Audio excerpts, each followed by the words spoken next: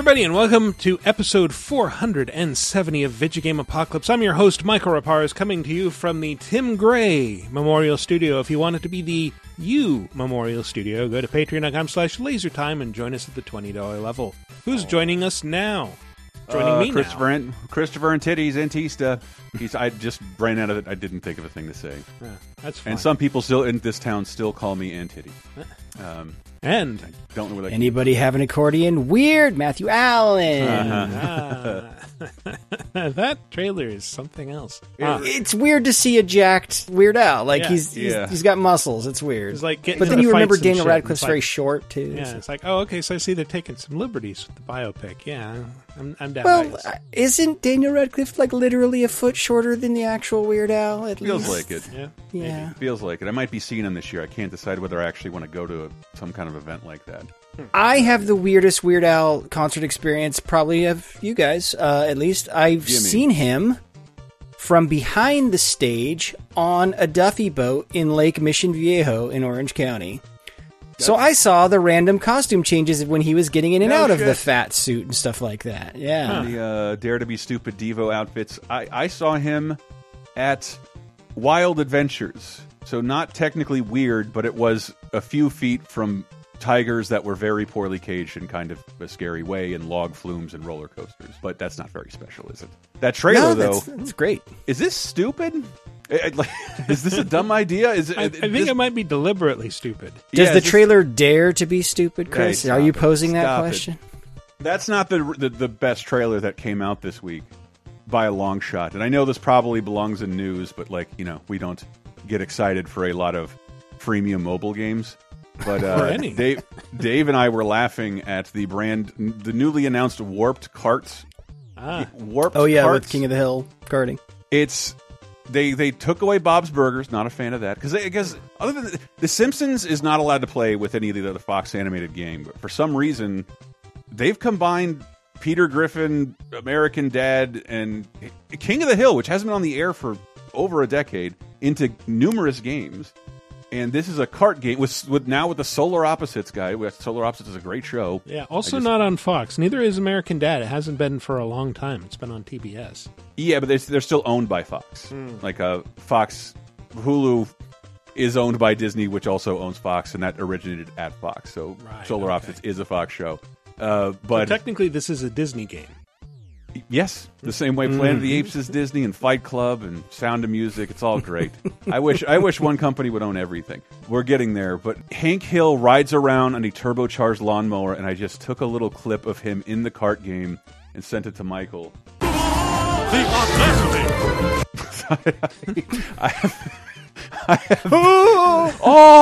But whenever he got hit with an item and just goes, the audacity, and I've been raging in traffic now, just using that. The audacity. The audacity! Okay, that time I heard it. Of Hope is a wonderful novel by ex-President Barack Obama. It's not free to play. It's on Apple Arcade, which is a premium subscription service. Oh, right. I did see that at the beginning, but I don't. So I'll play it next time I upgrade my iPhone and I get that free year-long thing that they give you. Yeah. My phone stopped charging with cables, and it's been a nightmare. If anybody knows what to do. Dear. I'm having one of those too. Yeah, those are great. It probably has the induction charging where you can. Try find digging around in the lightning port with a needle or a thumbtack or something. Of course I've done that. Yeah, get the lint out of there. You know what's in there. It's already been done. It doesn't work on any. I think it's just busted. Woo-hoo-hoo, it's all been done. What a shame. As the bare naked ladies would say. It's all been done. Went to the AT&T store. They told me to get fucked. Like, just that, too. It was really weird. And it was the AT&T girl. Look at you and it's like, man, get fucked. Yeah, get fucked. Yeah. That's what we can do. What is this, Washington, D.C. and the Republican Party? Oh, dear Lord. It's going to be a fun show. I kind of wanted to take a little easy this week with an easy topic that Matt suggested, which is packing games, but not launch packing games, ones that came out later. And some of them kind of helped define the system and became system sellers. And then I found out, this is actually much more difficult than I thought it was going to be, because once you get to the PS2 generation, you start to get all these special edition bundles, and now we're gonna package have 6 different variations of our console, each with branded packaging for the game that's in there, and where does one draw the line? How does one even define pack-in at this point? That really got big, I'd say PS3 era, where as a game marketing team, that was almost kind of hey, you get your magazine covers. It was a sign of hey, we're a big game because First Party wants to do a promotional bundle with us, and it became way more common than it used to just be First Party saying, well, we need something to sell our system and give people a game to play and showcase the features of our system. But what was interesting to me is this mid-cycle pack-in games where it's kind of the system is either shipped without a pack-in or a different pack-in, and they swap it mid-cycle to be no, this game is now our mascot, our emblematic of the best of what our system has to offer. Yeah, and I think typically, I think the majority of console releases, you don't get a pack-in game unless the system is struggling somehow or facing stiff competition. That's the only time you end up getting anything packed in with you. I can't, other than, which is ruled out, Astrobot on PS5. I haven't had a system that came with a game. Well, my Metal Gear PS3, but that was way after launch. Oh yeah, right. Or you had a Destiny PS4, didn't you? I did, but never a launch console hasn't come with anything since I bought a Dreamcast. Maybe that sounds about right. Yeah, maybe PlayStation. I don't think my GameCube came with anything. Definitely didn't if you got it at launch. There are only 3 fucking games to buy. Well, if Smuggler's Run, the Smuggler's Run GameCube. Well, it depends on how you define came with anything, because if I remember right, when GameCube first came out, GameStop and I think several other places would only sell it to you if you bought 3 games along with it. Yeah, those don't count. Those are retailers. I say, they're not still doing bundles. That, making me buy a Nyko headset just to try and get They still do that. You act like that's something of the past. That's what they do when new My friend just got out. held hostage and did it just to so he could get one of the new consoles. Yeah, I think Sears was doing that too, or some third-party seller through Sears that they were oh, well, we threw in an extra controller and a game and a headset, and that justifies $300 above sticker price. Yeah, here's the version of Madden that won't be better than the last gen version, but they have to have it year one. Mm-hmm. I couldn't find any concrete information on it, but and it may very well have been a local phenomenon, but around the time the Super Nintendo launched, Sam's Club, the wholesale Walton family Costco, had a Genesis bundle that was extra controller and 6 games, not all in one package. Just no, you get Moonwalker, you're getting Sonic, you're getting it was incredible. Every kid couldn't stop talking about it. It wasn't that much more expensive. Nice. But, I thought you were talking about the 6-pack, which is how I got my Genesis. No, because Moonwalker's the one I remember specifically, because that wasn't packed into anything in any Genesis variety. That was always sold separately. But pack-in games, and for some of the people listening, if you were a kid, odds are you couldn't afford a console at launch and had to wait till birthday or Christmas. And if you had to wait more than a year, a different pack-in game post-launch might end up kind of defining your experience with that console. Absolutely. Oh, yeah. Yeah. I know for sure there's at least one entry on our list that people probably assume was always the pack-in game, and I'm nope, certainly was not. Absolutely. So we will get into these right after this. Hey everybody, it's me, the raccoon that used to live under Chris's porch until Chris came to me and said, we're moving in a new direction, and that direction is east, far away from you, and your piles of rat skulls and terrible songs.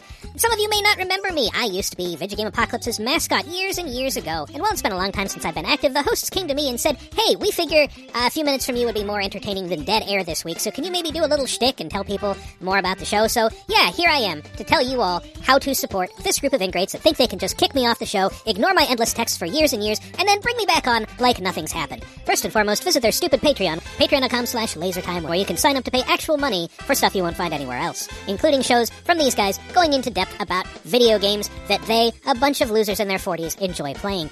Also, you can go onto your podcast app of choice and leave a review. 5-star reviews only, please. You know the drill. Bad things will happen if it's less than that. I'll come to your house and stare at you. You won't see it because it'll be through the nearest window, but you'll know that I was there. Why? Because there will be remnants of something that you don't want to see piled, and you'll think it's a cat. You will think it's a cat. cats do this, but it's me. It's me and my army of unseen raccoons. But what you can really do to help us is just tell a friend about the show. You've got a friend who likes Video Games, and they're like, oh man, I wish there were good podcasts to listen to. Guess what, freak? Listen to Video Game Apocalypse. That's what you say. Insult them and end your friendship. As long as they hear about us, that's the important thing. Anyway, I'm being chased off with a broom, so see you never, kids. And we're back to talk about what? Pack 'em up, pack 'em in. Let me begin to talk about pack-in games. Oh, damn, that's good. Let's begin with... Number 5.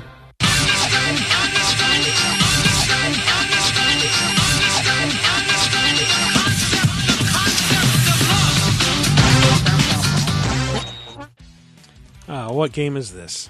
Jet Set Radio. I can't remember who was Set or Grind. Yeah, so this was a weird thing where I want to say like 2002, like a year or so into the Xbox's lifespan. Xbox, which did not come packaged with the game initially, started showing up everywhere with a bundle of Jet Set Radio Future and what other game?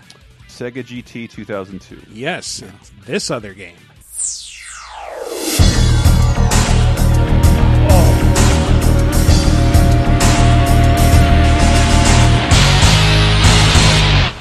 Look at the Ready to race now?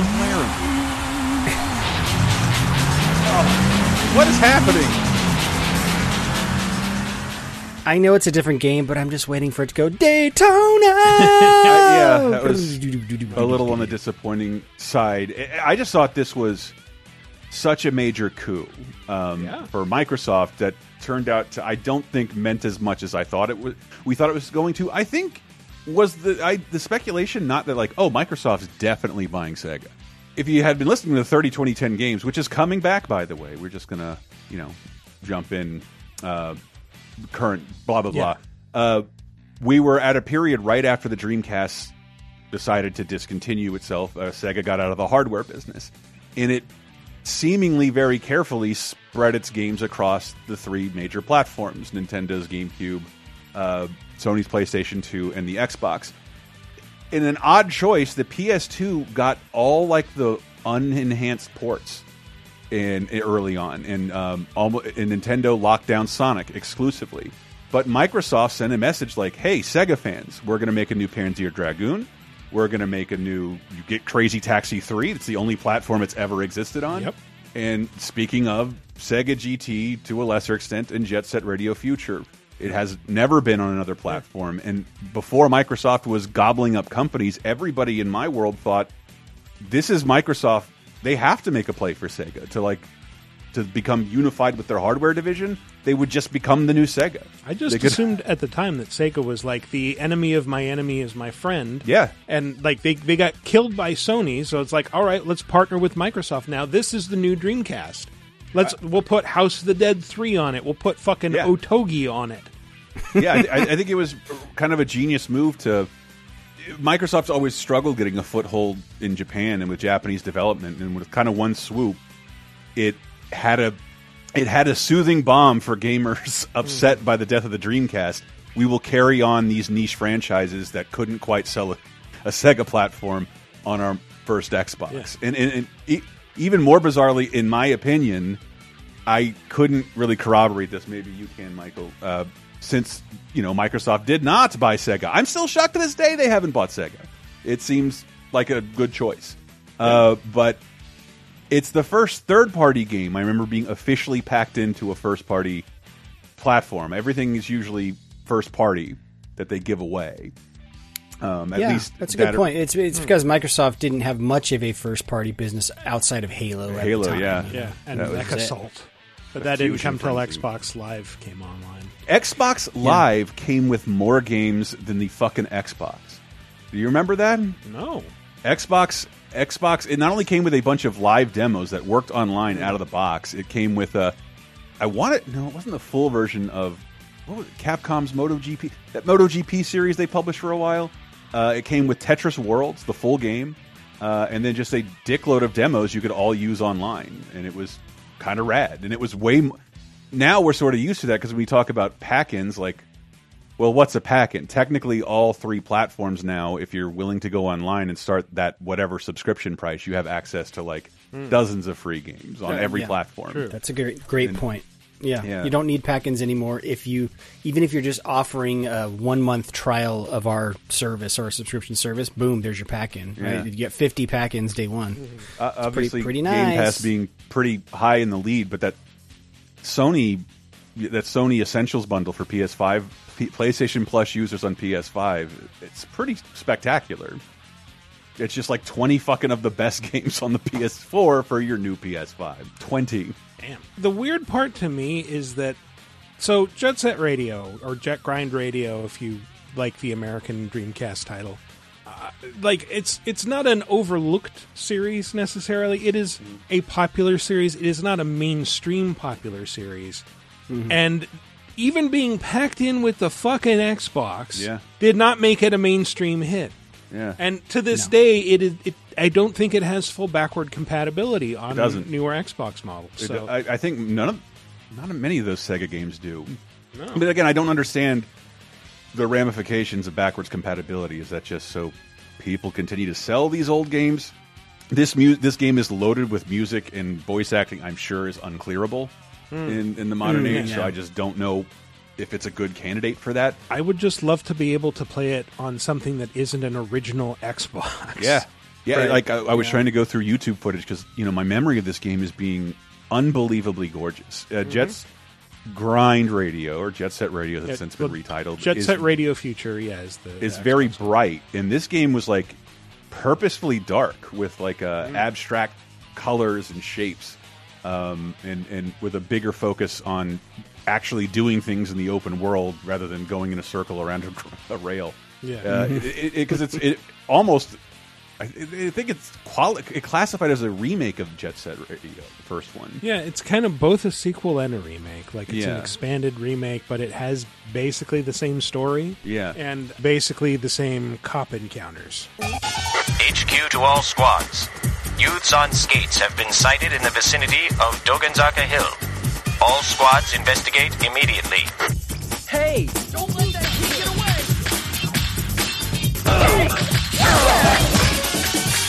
Hey!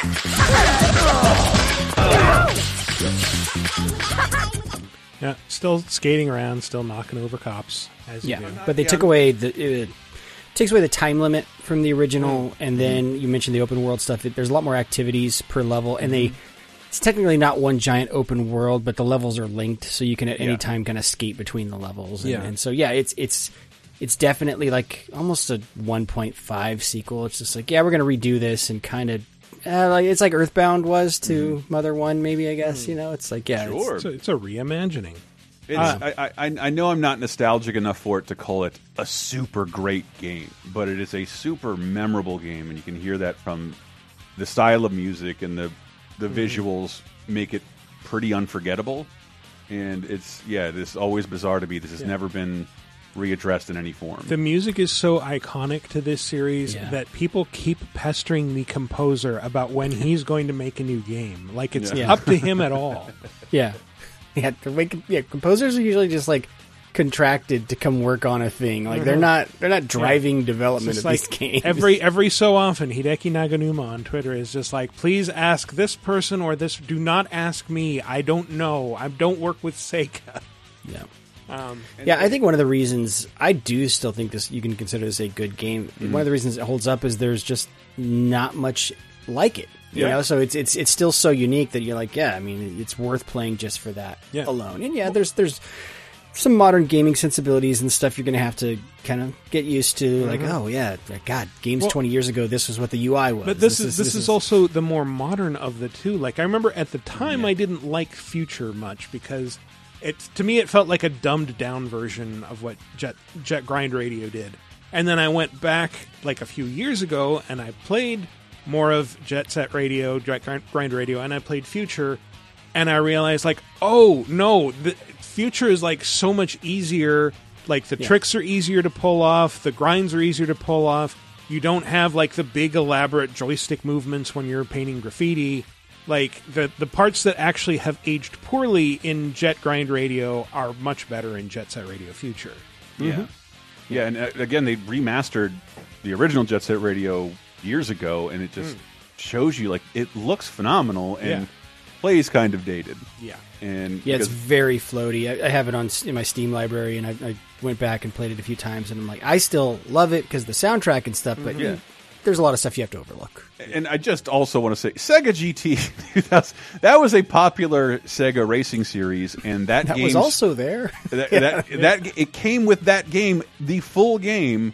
I don't think it was online yet, but it would be within the Xbox original generation. But it scored like, it's an A- game. It scored like 8s and 9s, and you're just getting it for free. Yep. I know not a lot of people like racing sims, and this is not my favorite even Sega racing game. Well, wasn't it their answer to Gran Turismo? Like it's meant to be it's more rally, I think. Okay. If I'm not mistaken. I got this double. So this was a double disc. Like it came in the same pack, and I got this aftermarket. Like someone had clearly sold it back to a game shop, and so I got this double pack just used at a great deal, and it's like, yeah, cool, this is perfect. This is all I really wanted to play was Jet Set Radio Future anyway, but free game.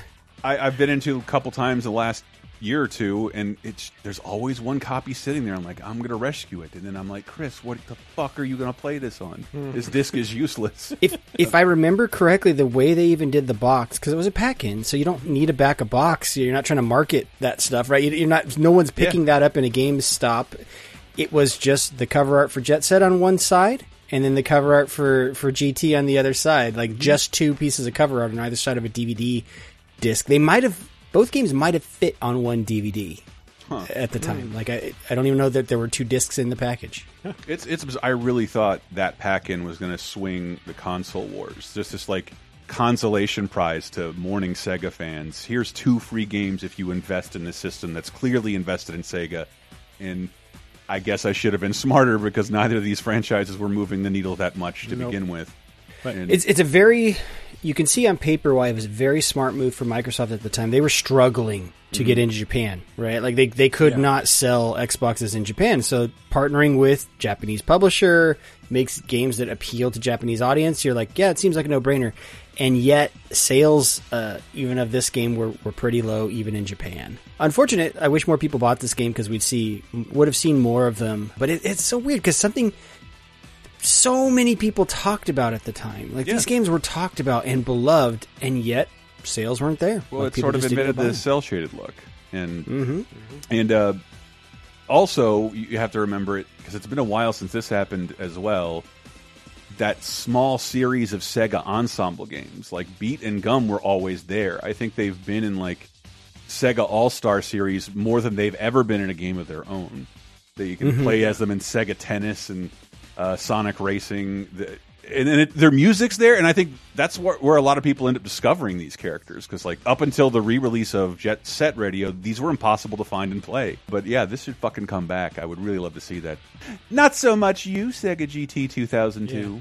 Well, Sega GT 2002 didn't really move the needle, but you know what did? What? Number 4.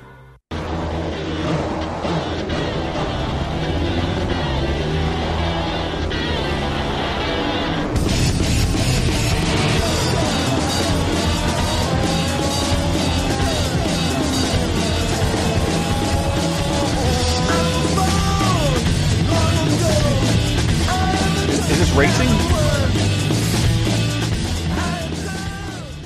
Couldn't hear you. The music's too loud. This is Gran Turismo 3. That's okay. Speculating. Aspic. It's a Gran Turismo 3. Cards on the table. I have never been a fan of this series, but I know you are, Chris. At least this one. Well, especially here. This might have been the high point of Gran Turismo, actually. Yeah, the first 2 Gran Turismos, like, I know I can't really bring you back in time, but when you'd watch those replays of your race, it looked like a movie starring your car, and everybody was agog. Nobody could believe the look of Gran Turismo 1 and 2. And then they announced the 3rd one for the now vastly superior, for the best piece of hardware on the market, by gosh. And it's delayed a bunch because, Polygon. And I don't know whose bright idea it was, but like, it was about how long after the PS2 launched? Like a year or so? Year. This came out in 2001. PS2 launched in 2000, I think. And the scarcity for PS2s was long over, but the launch period was pretty dry. So finally, this premier AAA first-party game is out and available in a console bundle. It's kind of a brilliant move. And from what I remember, it was like either $299 or like $329. Like getting the game and the console separately would have been more expensive. And so the only thing that breaks my heart is I love my launch. I have kept every console box for every console I've ever bought. And this is the only one I have that's kind of marred because it's like red and has Gran Turismo shit all over it that I don't care about. I mean, this is the last Gran Turismo I did care about, and it made me not care about it. Because holy was this shit. one always called A-Spec? Or Yeah. was it? Yeah. Okay. Yeah, So it's A-Spec not a- wasn't... Because that always to me sounded like, oh, is this an edition of Yeah, the yeah, game? yeah. Like No, Japan Gran had the Turismo original. 3 A-Spec was in July 2001. Looking in 2010 didn't receive a price cut until 20 years ago this week. So, having like, dude, their top tier anticipated game being launched as a pack-in, like nobody really does that anymore, and they kind of should. They kind of should. Yeah. Well, I'd say the Gran Turismo series, sadly, has sort of... It peaked here. Yes, this is And the in a highest lot of selling ways, one. it's just remaking this game over and over. Like there's nothing wrong with the new Gran Turismo that came out, right? It's just, it hasn't really... There's like a cafe where they give you some quests, but other than that, it's like the same game as Same fucking A-Spec. game. And it looks way better. But There's nothing wrong with is not a ringing endorsement. Yeah, yeah. it gets a little better, but like the things people want about it are better visuals, more cars. That's what the fans want. And how much can it improve and still be Gran Turismo? I have zero interest in it. I lost interest at 4. I'm still shocked this, like, watching footage of 3, like, how many cars were in there. You could fucking drive a Yaris, of all things, if you wanted to. One might argue that, 5 and... the recent Gran Turismos took a step back because they didn't have as many cars, or they started to charge you for the cars, and... But also, like, watching this in motion, it's like, this is a 21-year-old game, really? Because it still looks really good, and, thinking of what PS2 graphics look like, especially at the time, like, this looked amazing for the time and the hardware it was running on. And it wasn't in HD, right? It was just running on standard def just at an the SD. time. So. And then I remember, like, what was it, Gran Turismo 4, one of the big new features was that you could plug a printer into the USB port on your PS2 and print out a picture of your car. It's not clever to call it car porn. It's just what it is. That's what these games are. Well, it's like one of the first games with a photo mode. You can print this out in color and put it on your wall if you want to. By the way, before people criticize me, I'm sorry. Gran Turismo 5 did have way more cars than 3, but 7 had fewer cars than 5. Like the series peaked. Get this. Here's a quick quiz for you guys. Let's go over under. Gran Turismo 6 had the most cars included. Over under, Michael, how many would you say it had? 350. Okay. Chris, how many would you say it had? I'm going to go with 1, Matt. Okay. Well, Michael is technically closer. It had 1,247 cars. God damn. Fuck. But I see the strategy. You didn't want to go over. I wasn't playing by those rules, but I respect the strategy. Just Turismo became, I think, a very unfriendly game to the mainstream audience that originally made it a success, and it has never really done much to embrace that audience. My God, I met a very southern man who was like so upset by the new Gran Turismo, like, God damn, it takes forever to unlock these cars. Like, yeah, they sent an apology thing out. You can download more credits, and they've adjusted a little bit. And like, dude, I ain't got internet where I live. I'm like, oh no, oh no. What? Yeah, I'm not paying for fucking internet. I don't need that. Like, it was a crazy ass rant. I'd say if you have a PS5 but don't have It was internet, he had your priorities might be out of line. He had a 4. He had a PS4. Oh, okay. I didn't know 7 came to 4. Okay, sure. I hadn't either. All right. Still, that is a very online system to not have Yes. internet. Well, actually, he can't play that game if he's not online. That guy's full of shit. Maybe for 4 he can. Who knows? No, it got that guy was lying to you. All right. There, I'll call him a liar to his face. He's not around. But he sir, knew you're that there lying. was a problem, but he didn't know there was a solution, so he's not like reading game. I can't even play this game. It requires online functionality. I'm making him sound way more southern than he is, but he did shoot me in the ass with a BB gun, so fuck him. Oh, well, That was unkind of him. I asked him to. Oh, Right. As long as it's consensual. Totally consensual. Ass BBs. Haven't been shot in the ass with a BB gun in 20 years. Old time sake, can we pull these down? This is one of those games that's like, it's actually kind of pleasant to listen to just the engine noise. And you know they had to get it right. Maybe not the rev. Jerry was a race car driver.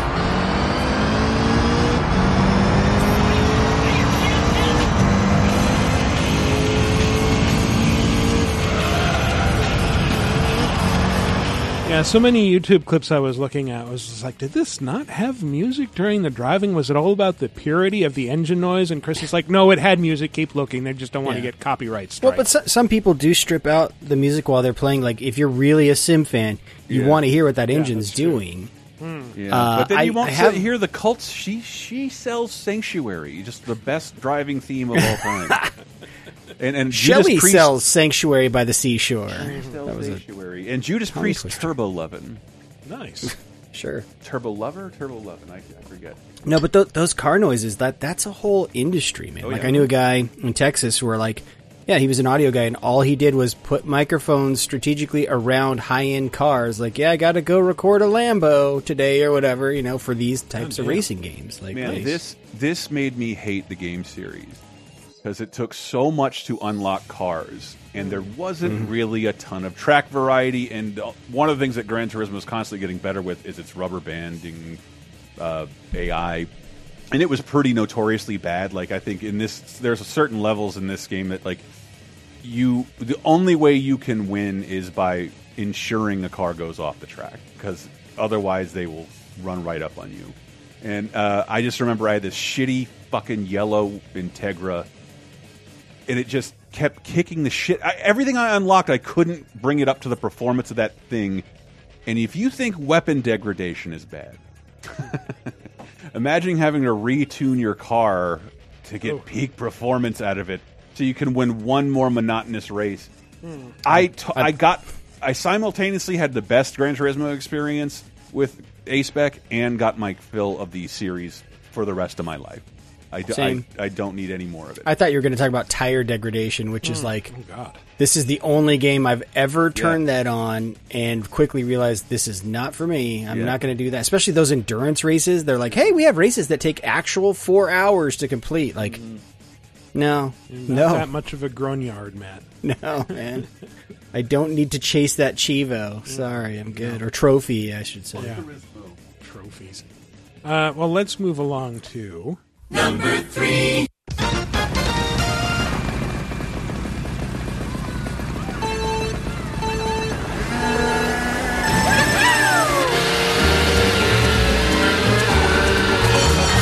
What is it? Nice and timed. Nice and timed. Start. mystery guest, what game is this? Mario Kart 8!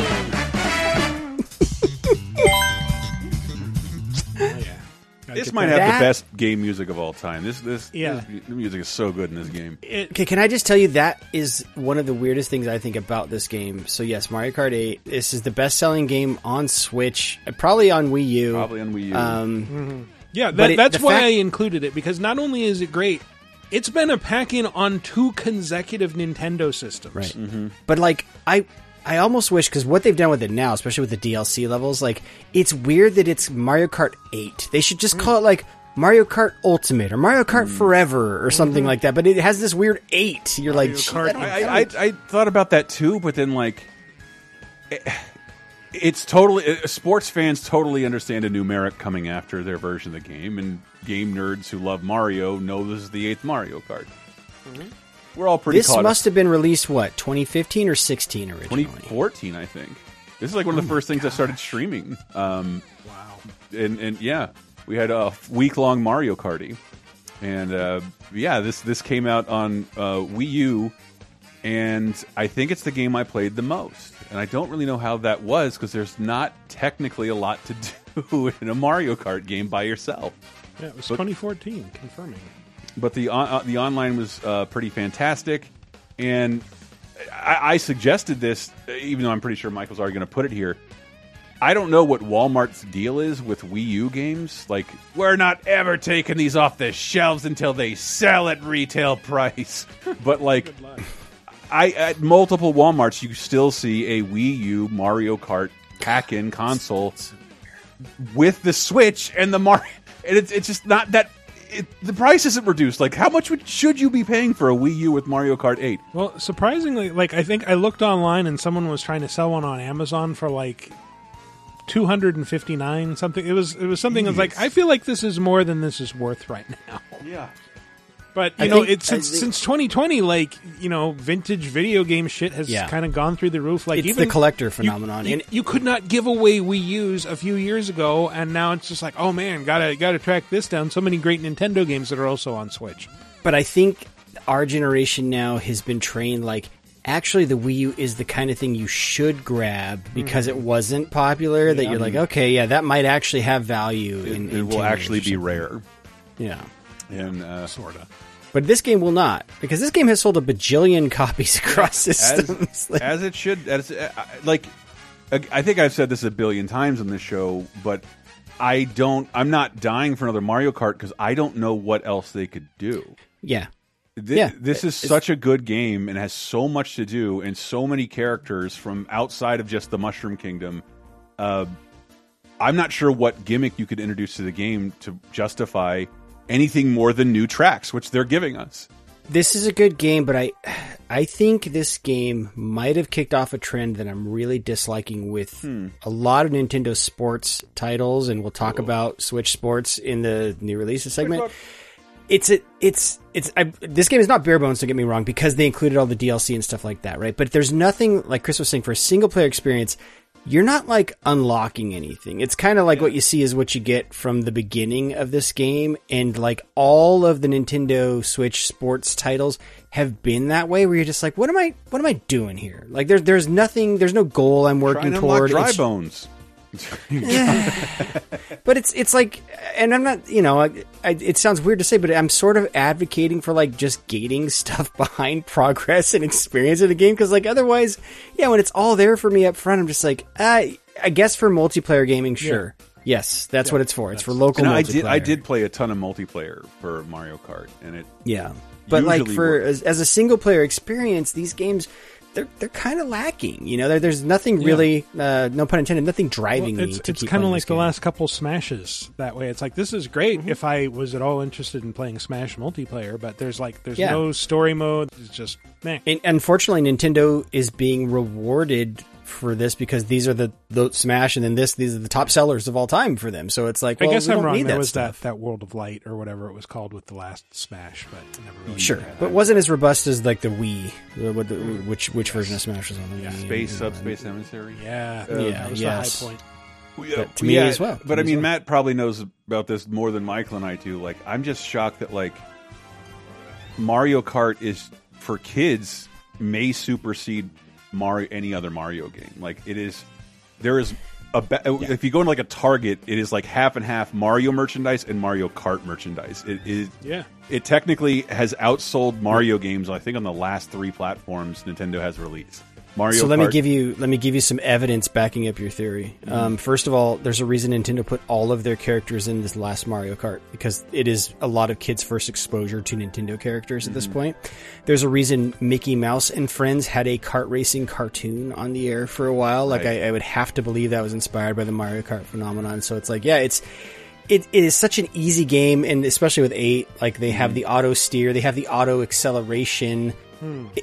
You can hand this game to a 2 or 3 year old. I think that's when one of my kids was 3 when they first started playing. It's like, and it plays itself, but they think they're playing it. You know what I mean? And it's like, it is very kid friendly, and it's a way more friendly kid experience than any of the Mario platformers. Like it's very easy to understand. Like, I move the controller, it's my steering wheel, and I got a gas pedal. That's it. That's fucking it. Nintendo is programmed in that fuckery. If you're in 8th place, you'll get the coolest power-ups to right. Zip, and zip then, way up. they get the bullet bill power up, and it's not like my fucking kids are throwing up fucking blue sparks. They don't give a shit about like any of that stuff with the game. But it says something that, like, for a pack-in game, you get the better success if you go for something very mainstream friendly, something that, like, is extremely approachable. Anyone can pick this up and have fun with it. Yeah. As opposed to something like, a Zelda game, for example, which is still has very broad mainstream appeal, but not quite the same way. Dude, that's such a great point, Michael, and I hadn't thought of it till you just said it. But the key to a pack-in game is it has to have the widest target audience. As a dude who this is my life, this is what I do for a career, it's like, that pack-in has to have the broadest appeal. Because, you have to entice every audience to buy your platform. And then from there, once they're in the door, it's like, sure, if you're into, single player RPG experience or whatever, we got that for you here. But like the thing that might sell the unit for them, that might sell that console is like, that's got to appeal to the moms and dads buying for their kids. That's got to appeal to the hardcores. That's got to appeal to the fucking people who barely ever play video games just with their friends. Core gamers like us tend to bemoan some of those choices, but like history has shown it was inarguably the best decision to pack in Tetris with the Game Boy instead of Super Mario Land. Wii it was Sports. Wii Sports. Whenever anyone questions what Nintendo does, I just say, you're the wrong audience for this. You're a core player at this point, and they have not cared about you. They know you're buying for the console. Decades. It doesn't. They'll have matter. things for you, just not included. They know you can afford extra. So but it is. I almost wish I would have waited to get my Switch to just get that Mario Kart Deluxe bundle, because that is really one of the best things Nintendo has done in the last 10 years. I think Nintendo doesn't know what it's fucking doing with DLC. That's in sometimes, great characters, what a surprise. But it's like, and we'll be releasing one pack per 8 months for the next 3.5 years. Like, thanks, it's Nintendo. Weird too. Like when you go in that game, the Grand Prix are there, the future Grand Prix, and you go to select them, and they're like, please check back in April of 2023 to be able to play this thing. And it says that in the game. The game will have been out almost 10 years. Wow. It's wild, but I was trying to remember, like, because I have the online family pass or whatever, so it's like I got those tracks for free, quote unquote, or with my subscription. Do you have to pay for all those additional Mario Kart tracks if you don't have the Nintendo Online subscription? Yeah, absolutely. It's like $20 or something like that, or like 20 or $30. It's like 60 tracks, 48 tracks. It's a lot, and it's classic tracks. It's like they did the recent Mario Party title, right? Which was like, hey, this is the greatest hits of Mario Party. We're going to sell this to you for $60. They gave us that for Mario Kart for $25 DLC. Like, that's still a pretty good deal, no matter how you slice it. That's what's great about 8 is that at the time it came out, and even sort of now, it's one of the most visually impressive first-party Nintendo games ever. It's working with cutesy-wootsy, polite textures and colors kind of thing, but it's just wonderful to look upon, and you get these bitchin' new tracks, like Mount Wario. Oh, man. And then they bring back all these classic tracks from like fucking Game Boy Advance games and remaster them in a 1080p, 60 frames a second. Wow. It's just like, what a glorious treat if you've liked this series for a long time. It is they don't wonderful. have all the tricks the native 8 tracks have, like in terms of like, oh, you can't go upside down and bullshit like that. But it's like they look really good. This great. Looks like how your memory remembers it. Yeah. It also sounds amazing. You guys pointed out the music, but like, going back through the footage, and it's like, oh, that's right, I love the music in Moo Moo Meadows.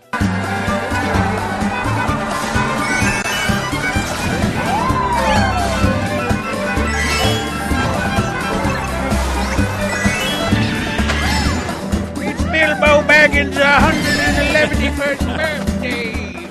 All that sucks ass compared to like the only racing content F-Zero has had in like 20 years is some tracks in Mario Kart 8. And there's even a YouTube video of a band playing the music is newly orchestrated with like a band and brass instruments.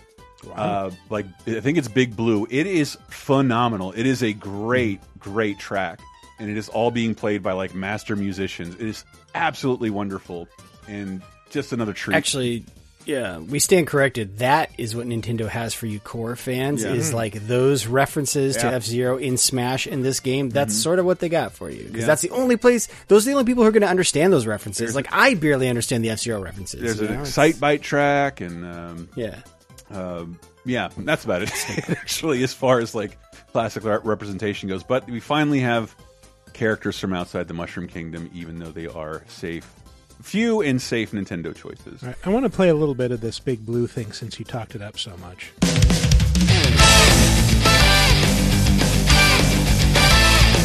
Okay, yeah.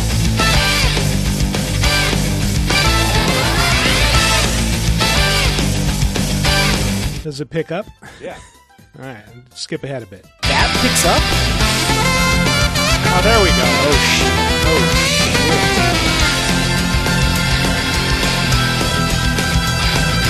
All right, that's that cool. Fucking guitar, man. That's a fucking Super Nintendo Fuck the song. guitar. Listen to that fucking saxophone. Yes, it's amazing. It's guitar. astonishing. That's pretty badass. Yeah, all right, I'm convinced. In my headcanon, that's the dude from Lost Boys playing that saxophone solo.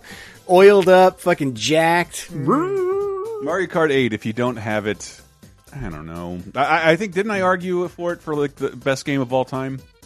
I believe I did. If you don't have it, I don't know that you live on the planet Earth, because I feel like they sold more copies of Mario Kart 8 than the population of the Earth. Like if you don't have it, you probably don't have a Switch or a Wii U. And again, I'll never tell you to do this in any other respect, but you know, if you're out and about and you're vaccinated, take a look at some little kids.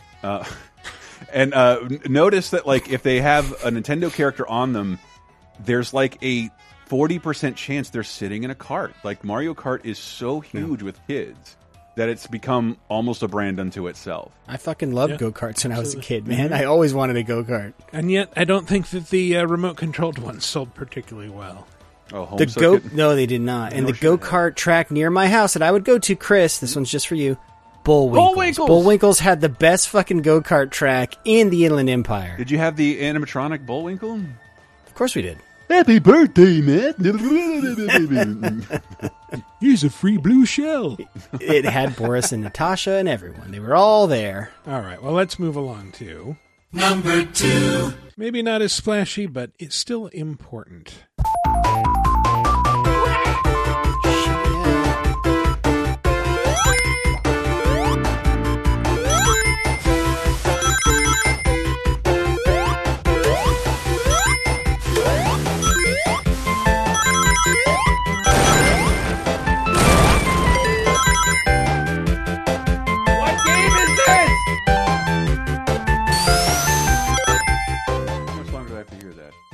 Just takes you back, doesn't it? Green Hill Zone. I mean, there's not many games I know the theme by heart outside of Mario games, but Green Hill Zone theme, absolutely. Yeah. I'm shocked that this is our number 2, Michael. How is this not our number 1? I mean, people out there should also thank us, because in order to listen to that song, it'll cost you extra in Sonic Origins. It's literally unlockable. But you can hear that ring sound effect at any gas station. Yeah, it's very strange. The cash register. You guys keep saying that. I've yet to encounter that in the wild. I think it's a certain chain, and I keep meaning to try and remember which ones. I hear it sometimes. There's a 76 near where I live that has that. I definitely remember hearing. I've heard it a lot, so much that I don't even. Yeah, but I don't even react anymore. But Sonic was. Man, this was like super over dramatized in that Game Over book and series, right? Like, we got it. I will lay down my life to get Sonic as a pack-in. What about Altered Beast? This is the Fuck one Altered Beast. Yeah, that's the thing that, like, when Genesis first came out, like, Sonic is so tied in people's heads to the Genesis or the Mega Drive if you're European and Japanese, that it's very easy to forget that when it came out in '89, this was the pack-in game. Rise from your grave.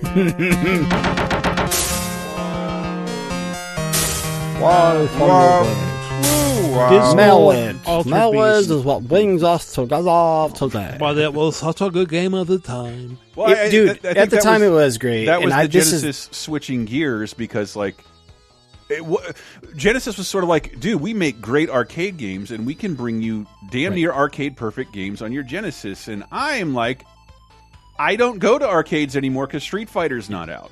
That was the original pitch of the Genesis. These are arcade perfect ports, so of course they launched with an arcade port of Altered Beast, and then they got things like Golden Axe, which is a damn good arcade port. Yeah.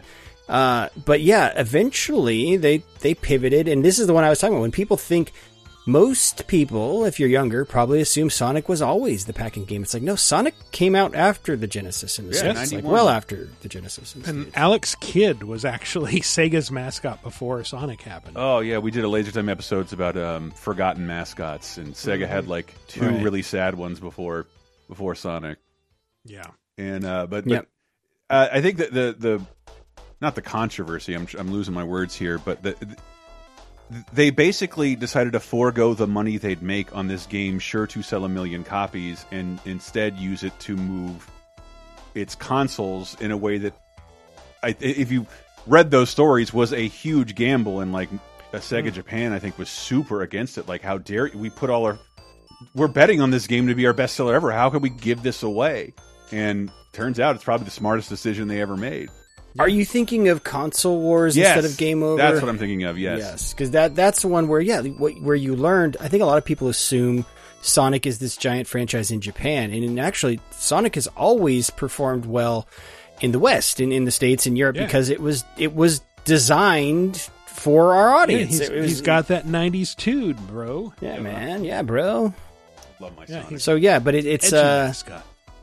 So this was one of the first Genesis games I bought standalone, because I already had a Genesis, and I'm like, I played the fuck out of Sonic the Hedgehog, man. I think this is the second one on the list that this is when I purchased, and it was like truly undeniable. Like, it came with Altered Beast, a game, at the time we thought was great. Now we know better. And game's great. Shut up. That game's great. And then just to come with Sonic, like the whole world was talking about Sonic, I think, because like it came with the fucking Genesis. It was the same thing that happened with Mario, like 4 years earlier. Yeah, we'll get into making him a household name by adding him to everybody's households by default. And it's shocking to think that like that's the only time Sega ever did that. Yeah. Sega never packed in a Sonic game ever again. Yeah, at launch. That move of packing in Sonic arguably swung the console war in Sega's favor. Yeah, like for the only time. The only time.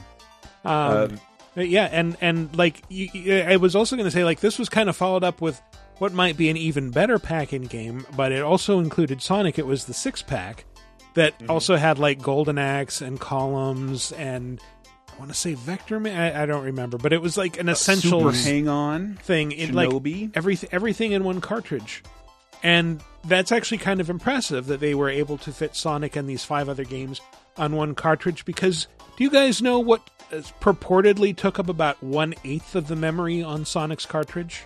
Sega. There it is. Wonderful. Yeah, Michael. I have a better quality version of that, like uncompressed. Yeah, the Sega thing. Let me send that. I mean, I've got it. I think we're good. I think they get this one's really special. I really hope this is the GameCube. Shit, it's got the thumbnail right there. Well, then just click it, Michael. Matt doesn't know.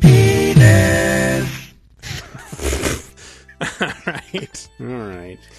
But yeah, I always sort of assumed, I'm like, man, that probably does take up a lot of memory. Yeah. Like, these are the days where you have like Iwata on the Nintendo side coming in to like literally shave kilobytes out of games to make production and stuff like that. And it's like, yeah, that sample, that horribly compressed sample was probably taking up a ton of the memory on that shit. That was one of my favorite parts, though, of Sonic Mania. They brought that back, because when you load up a Sega game now, it just goes the ding. There's like the little tone it does on Yakuza games. I want harmonies, baby. Well, bring me harmonies. You ever remember something and then you're like, wait, no, that can't be right, and you dismiss it? Like, where did I pull that information from? And then you look it up and you find out, like, oh no, I was right, actually. That like Sonic was the first game to feature that soundbite. Yes, Michael. We host podcasts. Yes, we know exactly how that feeling is. That's our life every Wednesday, bro. But no, I love the shit out of the Sonic one. I really do. I think to me, this would be my number one on the list, which makes me really curious what your number one is, because this defined the Genesis for so many people. This is why it's surprising to me. We talk about characters who eventually became company mascots. The fact that there was never a Crash Bandicoot packaged with the PlayStation console is shocking. I think maybe it was one of those like short-lived promo bundles, but like you would have thought, given the PlayStation 1 commercials of the time, that was a bundle. You would have game. thought they would have locked them down, but Sony seemed to get bored with its franchises. Nope. After like 2 or 3, and I just was going to point out the prices of retro games have skyrocketed, but not the copy of Sonic with the not for resale emblazoned across it that comes on this pack-in game, which is in every retro store. There's plenty of them because there were just that many. So I never had the 6-pack, so I have a question for you guys. Back then we're literally talking if you put more silicone in a fucking plastic cartridge, you can get more shit on your game. The EA games were that like really tall Genesis packs. Was the 6-pack, was it a tall one because it had to have more fucking chips in it? No, it came out in like 95. So I imagine that the higher capacity chips were probably cheaper by that point. If we're going to give it a bonus entry, I believe it was a pack-in with my Nomad. Oh, wow. Well, it was like the reason that I got a Genesis, and I know I've told this story, and I probably told it to you guys several times. Tell me again. That a friend of mine, we were at Toys R Us, and he's like, ooh, they've got the 6-pack. I'm going to get that. And it was like marked down to $15, like $14.99 for this cartridge. That's amazing. And so he took the slip up there, paid for it, went over to the counter, and they brought out a fucking Genesis with the game packed in and handed it to him. No. $15. And That's I was incredulous. It's like they must have made a mistake. And then the more I thought about it, it's like, man, I've always wanted a Genesis. I'm going to try this. I went back the next day, tried it, same thing. They brought out a Genesis with the fucking game packed in, and that's how I got. I think that's it was like what it would feel like to be a king. Yeah, you know what it's like to be royalty, Michael. It was like a Genesis 3, I want to say. So, like, and then years later in the mall, that same unit was sold. It had a USB connection to your TV, and fucking you got 100 games for $15. This is like 95, so like. They're clearing out space for the 32X or something like that. Yeah. I think I had an N64 by this point, so it was like 96, 97. But like this is actually what kicked me into like full-on bargain hunter mode. And like this is around the same time that like the Saturn got marked down and the Virtual Boy got marked down. It's like, of course I'm getting this shit. That's the kind of shit you would hear about like Super Potato in Japan, right? Like I just went in there and got this shit for like $20, and then everyone found that out, and then that became $200. Do you guys remember the feature of the Genesis that Sonic sort of sold? It was a real deal, but it sounded like one of those made-up marketing features. Like, what was Sonic promising? Blast processing. Hell yeah, dude! Which was sort of a real thing. Like they clocked this CPU at like twice the speed of the Super Nintendo CPU. And that's how but they couldn't say that, so instead they called it blast processing, which technically isn't a thing, but they were boasting about its CPU and maybe something Nintendo couldn't do. However, I saw plenty of game characters move as fast, if not faster, than Sonic on the Super Nintendo. Well, SNES had that Mode 7, and I was all about that Mode 7, man. You take those sprites and you just twist them, and all of a sudden I'm just like, I still go nuts when I see Mode 7 shit in SNES games. Fucking Bowser exploding at the end of Super Mario World. Oh my god. But here's the thing, while packing Sonic in completely changed Sega's fortunes and turned things around for the Genesis in the 16-bit era, this next one might have saved video games as we know it.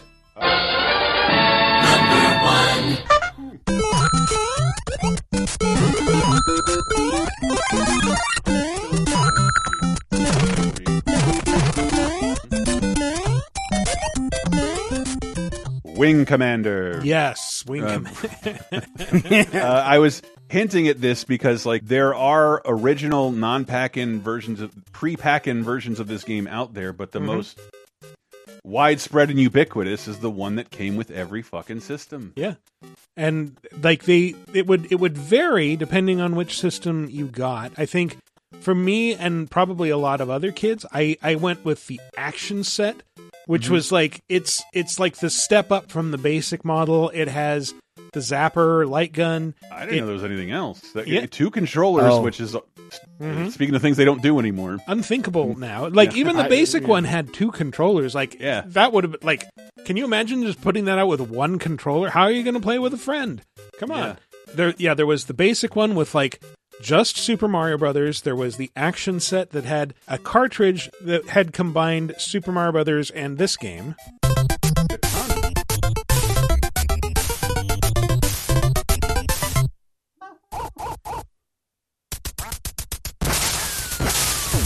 Well, they had to come with a zapper then. Yeah.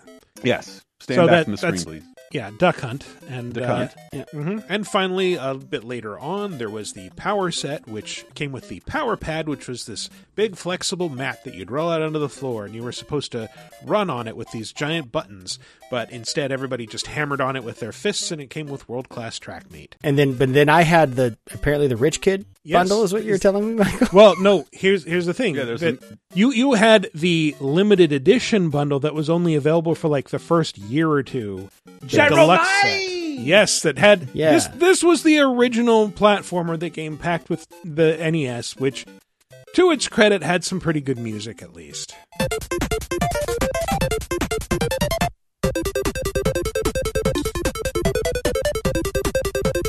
Good music to you, Mike? Anyway, so Gyromite was a little Donkey Kong Jr. style game where you're playing as a bald-headed scientist who is assisted by a robot in real life that moved. What did it do exactly, Matt? I never had one. It operated based off of like infrared light. So Rob, the robot, actually like in its little eyes, and it looked a little bit like Johnny Five, but its eyes were like cameras that were basically recognizing like flashes on the screen that were telling the robot like directions to move and when to open or close its arms. And so for things like Gyromite, like it had a fucking like motor in it that would spin up these actual like tops, like the gyros, to super fast speed so they could stay, like Inception, like fucking the top could stay spinning. Safe. And it would like it wasn't. You could get rug burn from that shit. And it would like put it on these buttons that would then like open doors in the games, like Gyromite. I didn't have Stack Up, I don't think, but like. Yes. And now we've talked the about secret Rob's to that complete was library. It sounded really cool, but no one ever played it that way because you realized it's so much faster for me to place my finger on the button to open that door so I can get by. Like, fuck Rob, he's too slow. But Rob was really just there to get that system in the door anyway so that it could be classified as a toy and not a looks game really cool. console. Well, also because like home robots, for whatever reason, were like a huge fad in the early Rocky 80s. 3 had the home robot? 4. But, okay, But I'm talking about like the robot that would kind of spin around randomly and like could spit smoke. Did you have one of those? No. No? I had something like a remote controlled T-Rex, I think. That's about as close as I got. Yeah, robots were huge, and I get very nostalgic when I see the ads for when they have Rob as the centerpiece. This is not an Atari because there's a fucking robot staring at you. Yep. This it felt futuristic, and they modeled it to look like a VCR. So it was like this was shortly after the video game crash of '83. And like to the point where like investors and stores were not interested in carrying video games anymore. Like things were doing okay, like on personal computers on Apple II, but like Atari was dead. They could not give that shit away. Nobody was interested in another game console. And television was dead for the first time. Yep. And television or in television? In television. Yeah, but that so joke is sound. Nintendo had this great idea of like, let's trick people into buying this by saying it's not a video game, it's an entertainment system. It has a robot and a gun, and it looks like a VCR. It's so sophisticated and futuristic, and people fell for it, and it was amazing. I think it also had the added problem that we wouldn't find out until years later. We're not a video game system. We're an entertainment thing for children. And back in the days, kids, there were these things called toy stores. And they were gendered by aisle. And Nintendo had to make a choice. What aisle do we go to? Well, obviously, we're in the boys section. It's mostly only Americans who had any association that games were for just boys, because we grew up with them gendered in the toy department. Whereas, like, Japan and even England didn't have that. My Toys R Us just kind of had video games in their own aisle, and I don't recall what the next aisle over was, but it never felt gendered to me because of that. It was just its own thing. It's like, here's it was kind of its own thing, but you remember that's how it was structured. Like the ponies and the dolls, like the pink stuff was on one side of the store. Until its demise. Toys R Us was and away from the video games. And just think, but you also have to think at this time we're talking about like KB and all these other non-existent toy stores. They were even more gendered. I guess you're right. If I think the next aisle over, if memory serves, was like RC cars, maybe and bikes and RC trucks. That was very everywhere I went. They were either behind the counter because they're drugs, because it's the 80s. Or they were like over with the videotapes. Yeah. Don't get me wrong, Michael. These were slips of paper that were on a wall. Like that was the Nintendo aisle. They were behind the counter. Yeah. But yeah, that's such. I never thought of that. But yeah, they did try to gender video games. It had to be class. Nintendo didn't want it seen as. It didn't want to be mistaken for Atari, so it had to look like a VCR and be marketed as a toy. Yeah. Hence Rob and Rob and Gyromite only got it so far, and but then they had this big arcade hit. People tend to forget Super Mario Brothers was in arcades, and it got a home conversion that was arcade perfect. And everybody loved this game. And Super Mario Brothers became synonymous with Nintendo. Like, everyone who got a Nintendo got Super Mario Brothers. Everyone knew this music. Everyone knew this game. Every kid at school was talking about it for years. Did you guys see the arcade version before the home version? Or I did. Me neither. The first time I saw Mario in arcades was that Nintendo. What was that called? The arcade machine that could that could swap between choice? Nintendo games. I remember playing it at like a Chuck E. Cheese. They had the Super Mario arcade. It might have the worst arcade marquee art of all time. It's like the only thing of Mario I wouldn't be comfortable like hanging in my house. Its marquee art is fucking terrible. Yeah, he's got his dick out, and it's just weird. With PlayChoice, it just always felt like a ripoff. It's like we literally have Nintendo at home, son. We don't need to play PlayChoice in the arcade. Yeah. Although that was the only way to play the original Goonies game in the U.S. So it was Japan only, but it was in the PlayChoice arcades. Especially if your mall had a world of Nintendo that let you play free demos of Nintendo games all day as long as you wanted or whatever. I really did not need to pay quarters to play PlayChoice. Well, I remember like asking to play Altered Beast at like one of those things, and the guy was just like, "Okay, but it's not an arcade." And it's like, yeah, an arcade would charge me money. And just my personal odd placement in time, I kind of come to life when I'm 2 and there's already like kind of the video game crash, and like none of my friends had video game consoles when I was super young. Maybe they were too young to have them. I can't really tell. But this is back at the time when I wasn't going to arcades, and I associated, but I love video games, but I thought like Pizza Hut made them because that was the only place I could play them. In the kitchen, they made yes, for the pizzas. And you could only play them at cocktail tables while you get stringy cheese pizza. Hell yeah. And that's where I played video games, was like pizza places for the most part, not arcades. And Mario came out in 85. I never saw it till 88, and it's like, you're just uncool, Chris. I hear you. I say that to myself all the time. However, I was like fully into like Ninja Turtles and fucking everything else. Like I don't remember the NES becoming like super huge until 88 in my world. And before that point, not every young boy was playing video games. It was like almost no one. Like I think I associated Atari with like everyone's older brother, and Nintendo and via Mario introduced people to an entire medium of my generation. I just remember the people I still talk to. I remember the eighth birthday party I remember seeing it at. And nobody could walk away from Mario. It was fucking nuts. I'm trying to pin down, because, we've talked about this on the show before. Like, I could have sworn I got my NES with Rob and everything in '86. And Chris, you were saying that, that's way early for back then. No. That definitely came out. It was soft launched around 85, I think.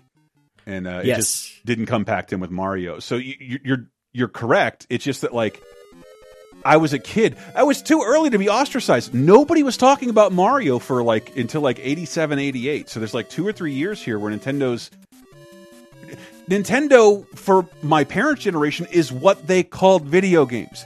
That's how they were introduced to what still video call games them were. that. Yes. Are you playing your Nintendo? This was not, video games were sort of dead until I was 8 years old.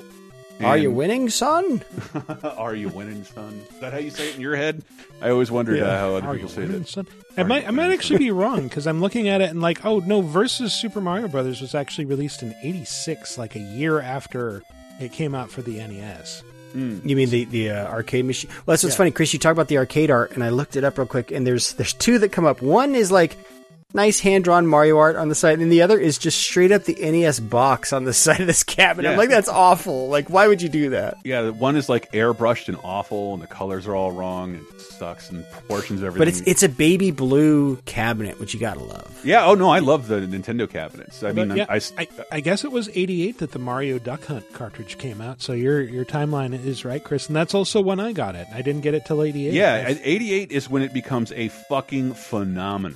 And right after that, it's followed up by Mario 2. So that's when the real madness begins. Yeah. But Mario wasn't always initially included in the Nintendo, and I think until he was, it wasn't a success. Not on the same level. Yeah, it was certainly way more niche. I definitely remember spending days playing things like fucking Kung Fu. And Nintendo games, I've talked about this on the show before. Early Nintendo games are very arcadey in nature, in that they're very repetitive. There's almost no completion state, and Mario sort of shepherded a lot of that in. Is the concept of beating or finishing a game. It wasn't really a thing. Really with possible. They were endless. They were endless games that you played for the score. Because Nintendo's impetus to enter the console market when consoles were nearly dying is because they were pissy over the ports of their games. We want to make a system that can play arcade perfect 1981 Donkey Kong. And if you look at that launch lineup, it's all video games from 1984. So you really see this kind of amazing evolution on the NES, because the launch games were from much, much earlier than the year they were released. Yeah. Yeah. And if I look back at my Atari 2600 games, they didn't really have end states either. It was, if they did, they looped. You know, it was okay, I finish it, now I start back over. Why can't you just be happy with points, son? It's not always about winning.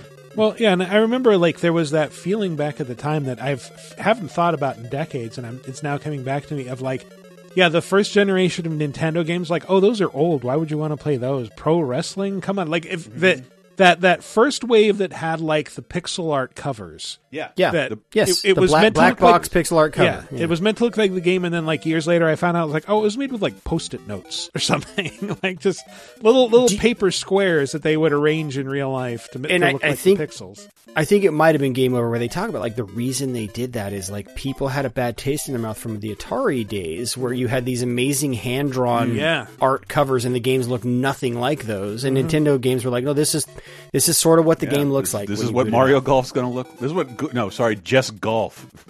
4 letters, golf. Just called golf. Yeah, golf. Maybe an exclamation mark in there. Fat Mario in a polo shirt. No, that's Nintendo golf. Regular ass later, golf. Yeah, no, I remember that. And then I think I remember going to Spain in I want to say 88, 89, somewhere around there. And the NES had just come out, and but they were back on that first wave, and I'm oh my god, you've got so far to go. Yeah, how do you see some poor kid who doesn't speak English buying a copy of 10-Yard Fight, and you run in slow motion and swat it to the ground? Yeah. But then it begs the question, why were they debuting it with years-old games when they had really flashy new games that they could have rolled out? Because it's sort of I think none of us are old enough to remember the debut of the VCR. They weren't so much debuting new movies as in like, here are the movies you've loved for 40 years that you've never been able to watch before and play at home. So that was sort of the goal there, is to like, you can finally take home years of your arcade love and play it perfectly. And yeah, but for our generation, I think that was pretty meaningless because none of us ever experienced most of those Nintendo.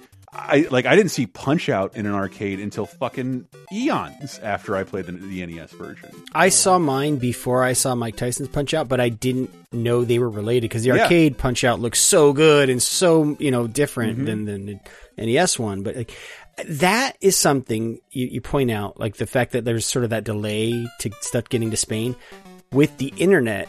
It can't really happen anymore. Like we were probably the last generation to experience that. And I used to remember it from state to state, like, when you're near a major market like LA or something, you're going to get certain things before other states. That's or why whatever. on 2010, like you can go and like look at Kmart's logs of wins came in, but it really looks like, well, games in the 80s came out as the trucks came in.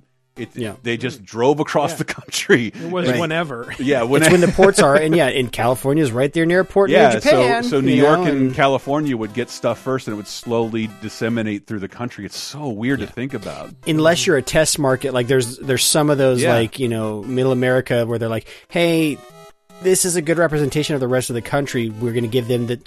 We're going to put a Nielsen box in your child's now rectum. with the internet. Like all these fast food items that like no one else gets, but like some tiny town in Middle America gets. Like I guess they still do that, but that's gone. You don't get that with the internet because people talk about it immediately. It's like people in Spain at least. Well, we try, in games industry they try to do sim ships for everything now, where every country gets it at once. But there was a time where that shit would slowly get localized and roll out. And I think maybe the last straw in that was, I remember reading an interview once, I can't remember who it was with, who said that like, we figured out how to dramatically cut piracy, and how you do that is you release day and date in Russia with a good localization. Yep, it helps. It always helps. One of the main, like a lot of people in Russia pirate this stuff because they can't buy it legally. Wow. Wow. Now they just do it because their country encourages it. So. Man, I didn't think this was going to be an entry. I was really championing Super Mario All-Stars. But I guess it's pretty similar. Yeah, it is similar, and I think it's one of those that it's like, that was a really cool extra. It wasn't so much a system seller. It's like these are really good remasters, remakes of beloved games, but like you've played all of these already, except for maybe the lost levels. Mm-hmm. So, less significant than this one. But it's just the idea of Nintendo really giving away brand, not remastered, remade. Yes. Classic games in a way that I think they've only been slightly retoggled again for the Advance series, but I don't think to this extent Nintendo's ever revisited these classic games. It's just been fans who've had to make Super Mario All-Stars. But it also came with World, the best Mario game. And then you get all the old Mario games, and throughout the rest of history, Nintendo will nickel and dime you for every one of these Mario games over and over again. And on the Super Nintendo, they just gave them all to you. Here's 5 games, including one that never came out here. Well, so long as you buy the console. Yes, so long as you buy the console. Like, well, you got to buy Super Mario All-Stars separately. That's why I don't think I played it until the Nesticle. But I just wanted to bring it up because, like, it wasn't just that there was a Mario All-Stars bundle. Like, that was the default Super Nintendo bundle, I believe, for at least a year or two. So they're younger kids who, like, can you imagine? They think Super Mario Brothers Original has grass. Oh no! And Super Mario World sounds unbelievable. What was the big revelation that we had, just 10 years ago? People were like, oh wait, the backdrop little bushes are just the clouds with a different color. Like we finally realized that about the Mario the bushes game. Are green clouds. I mean, the game is super basic, and I really feel like, not unlike Gran Turismo 3, like I don't ever need to touch Mario 1 again.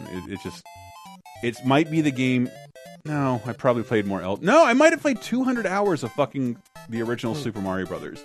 I remember having to go to baseball practice after I got my Nintendo and pitching a fit. Like, this is stupid. Baseball is dumb. Mario is life. I don't want to do baseball ever again. Yeah. Mario also like one of the first games to really incorporate physics in interesting ways. That like that jump. It's not the same every time. Well, if holding down the button to run and then you slide, and the mushrooms would come out in different directions depending on where you hit the brick. Yeah, like that was really you cool. create a consistent side scroller. It's a if you think of how quickly it came out after Donkey Kong Jr. Yeah, it's a development feat. It's just incredible. It's why I'm really bummed I didn't have a Wii U, and so I never got into the Mario Maker craze, and of course I didn't get the 3DS version either, because that always felt like the lesser version, but like, people deconstructed Mario, and like the amazing shit that the community was able to do, like using those rules of Mario games, like they created levels that like should not be possible, but it's like just using that rule set, and it's like, yeah, it still holds up. That's what's wild. That game still holds up. All-Stars, because All-Stars, I think it looks bad now, in my opinion, and it uses like the Super Mario World sound font for Mario 1, 2, and 3, and that's, I love Mario World, but it doesn't belong in every Mario game. Yeah. But it goes as far to like remake from scratch even the glitches, like the 100 infinite 1-up thing with the Koopa shell that was not supposed to be a thing, and I was never able to do that. I was never able to do it consistently and on purpose. Every once in a while you could just get him to do it automatically that had nothing to do with your own timing. Didn't All-Stars fuck with the jump though? No. Like it used No. What it did is for Mario 2, I think, it gave you 2 run buttons, so you could run, and you wouldn't have to let it go to pick stuff up. You could just hit the other run button. Oh, thank goodness. And I was reading about this because I thought it would be here. There was one cartridge called Super Mario All-Stars plus Super Mario World, so all 4 of those games were a pack-in for all 5 of those games. So basically every Mario to exist you got as a pack-in game. The one that's really rare, though, is that and Knuckles. You got to find the one that's and Knuckles. I'm not kidding. They changed things in Super Mario World in the Super Nintendo version of Super Mario All-Stars and Super Mario World. Most notably, Luigi is made taller and skinnier for the first time since Mario 2. In only that version. I have an honorable mention that just popped into my mind. I don't remember how I got it. But did you guys get that Zelda promotional disc that included Ocarina of Time plus that Master... Well, that was a pre-order incentive, wasn't it? A pre-order or like day one buy for Wind Waker, wasn't it? Okay, that's what that was. Yeah. But that to me feels actually, like... it might have just been like $19.99. I forget. I think I bought it separately. It's something Nintendo never does. Somehow. No, they don't do it anymore. And Mario All-Stars reminded me, I'm like, God, I just love it when they give us those. I don't know. They repackage their old games in cool ways like that. Like I wish they would do. Nintendo is so fucking Nintendo. Sometimes you got the Nintendo Super Mario All-Stars dual disc GameCube re-release of Majora's Mask and Ocarina, and that's like the Nintendo being Nintendo, not the eye-rolly shit of most modern-day news. That's so fucking Nintendo. Which we'll get to in the next segment. Oh, boy. On that note, we should wrap this up. Here's my minor question of the week, just to you guys, because I don't have the information off the top of my head. Yeah. It was just mentioned in the chat and the show. Has a Zelda game ever been a pack-in for a Nintendo system? There have been Zelda editions, but they still come with a downloadable version of the game, as far as I remember, for 3DS. Yeah, if it has been, I'm guessing handheld. Well, Wind Waker there was a GameCube edition, and then there was a Wii U. Right. It did come with a yes. All right, there you go. Yeah. Oh, with that HD Wind Waker? Man, we need that Wikipara sound effect. And I think, I was looking it up earlier, and yes, Wind Waker actually, there was a special edition GameCube that was like Platinum that came with it, and then there was a non-special, just like it was like special edition pack and just pack that had like Wind Waker plus like a purple GameCube. But that kind of falls into the like, this is like a semi-limited edition. It's not like the mainstream thing. Like, this is what the console is now. Yeah. When you go out and buy it, you'll get these games most likely. And Nintendo fans are going to buy Zelda.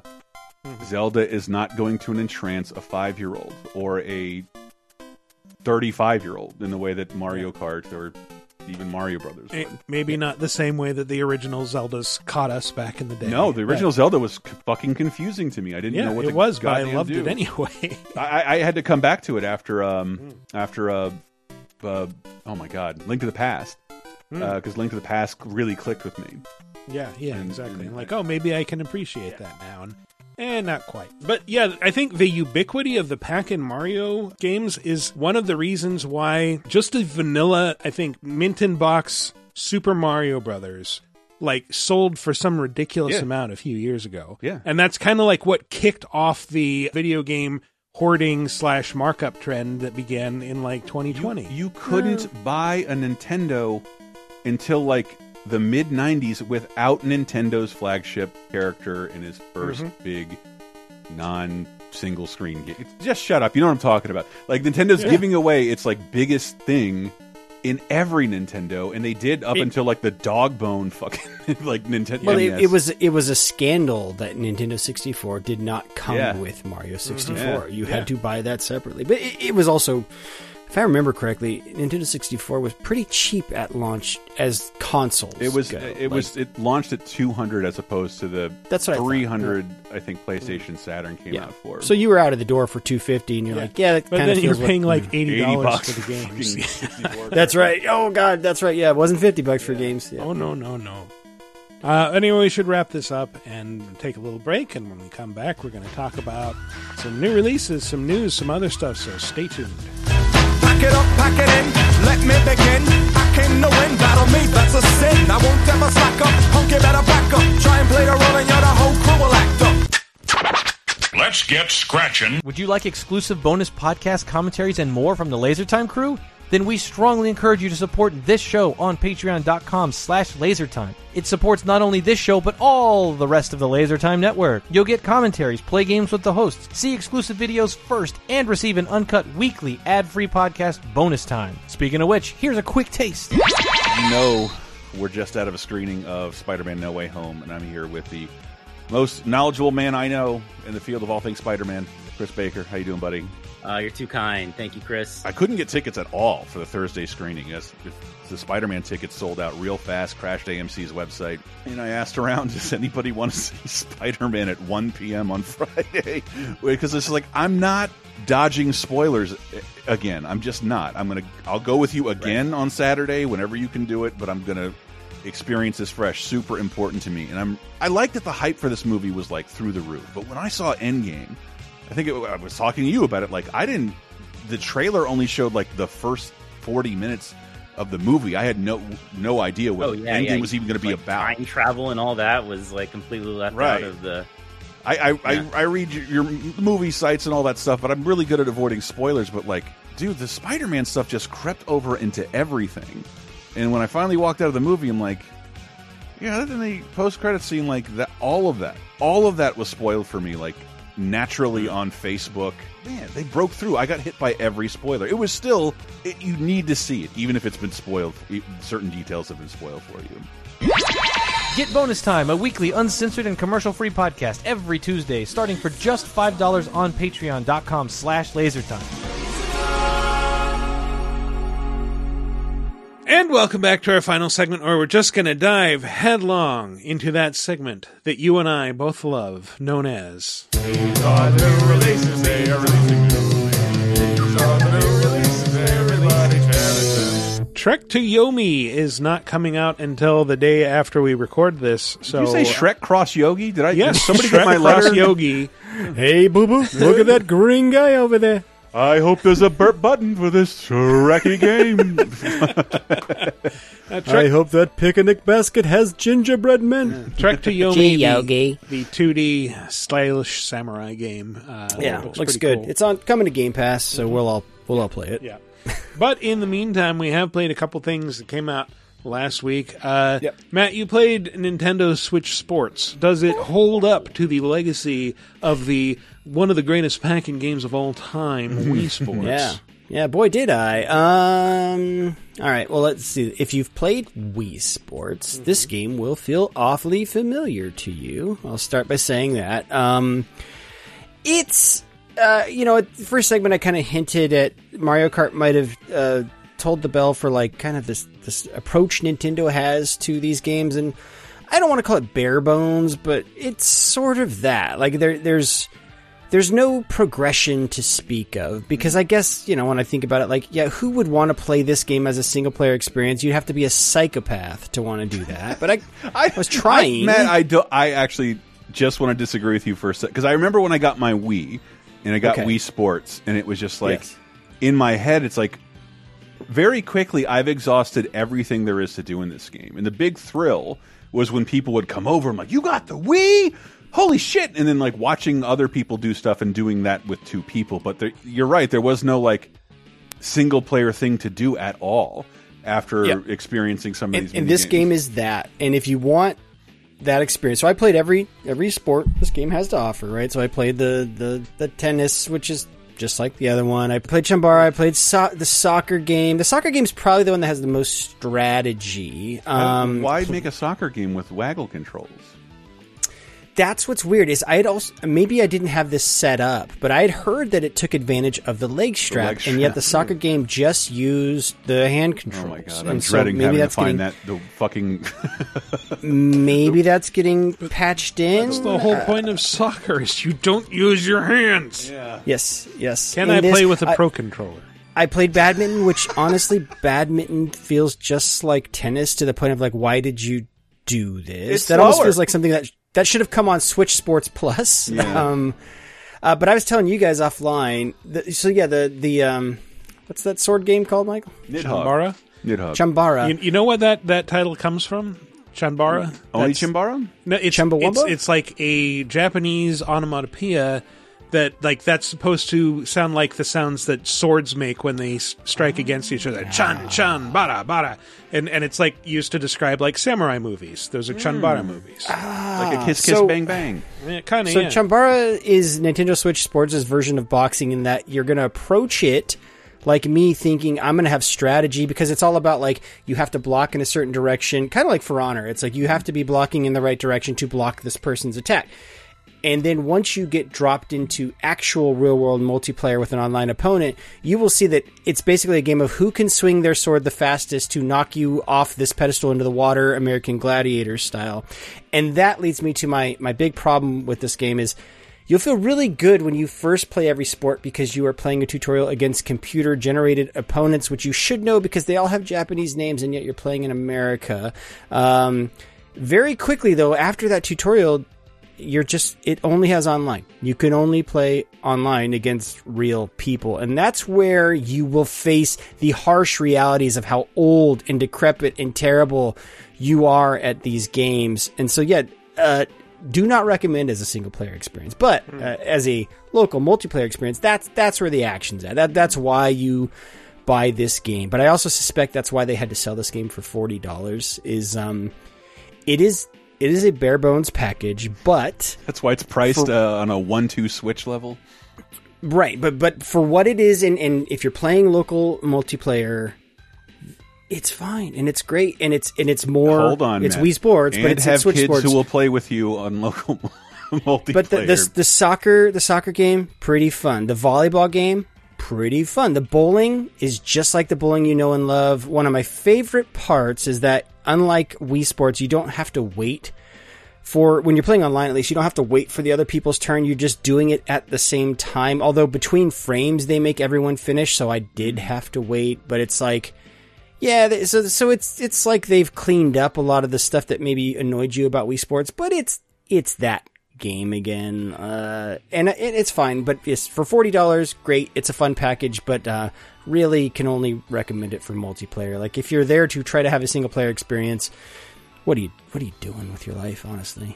I mean, I don't want to be completely cynical about the game, but I also was at best this was such a huge trend.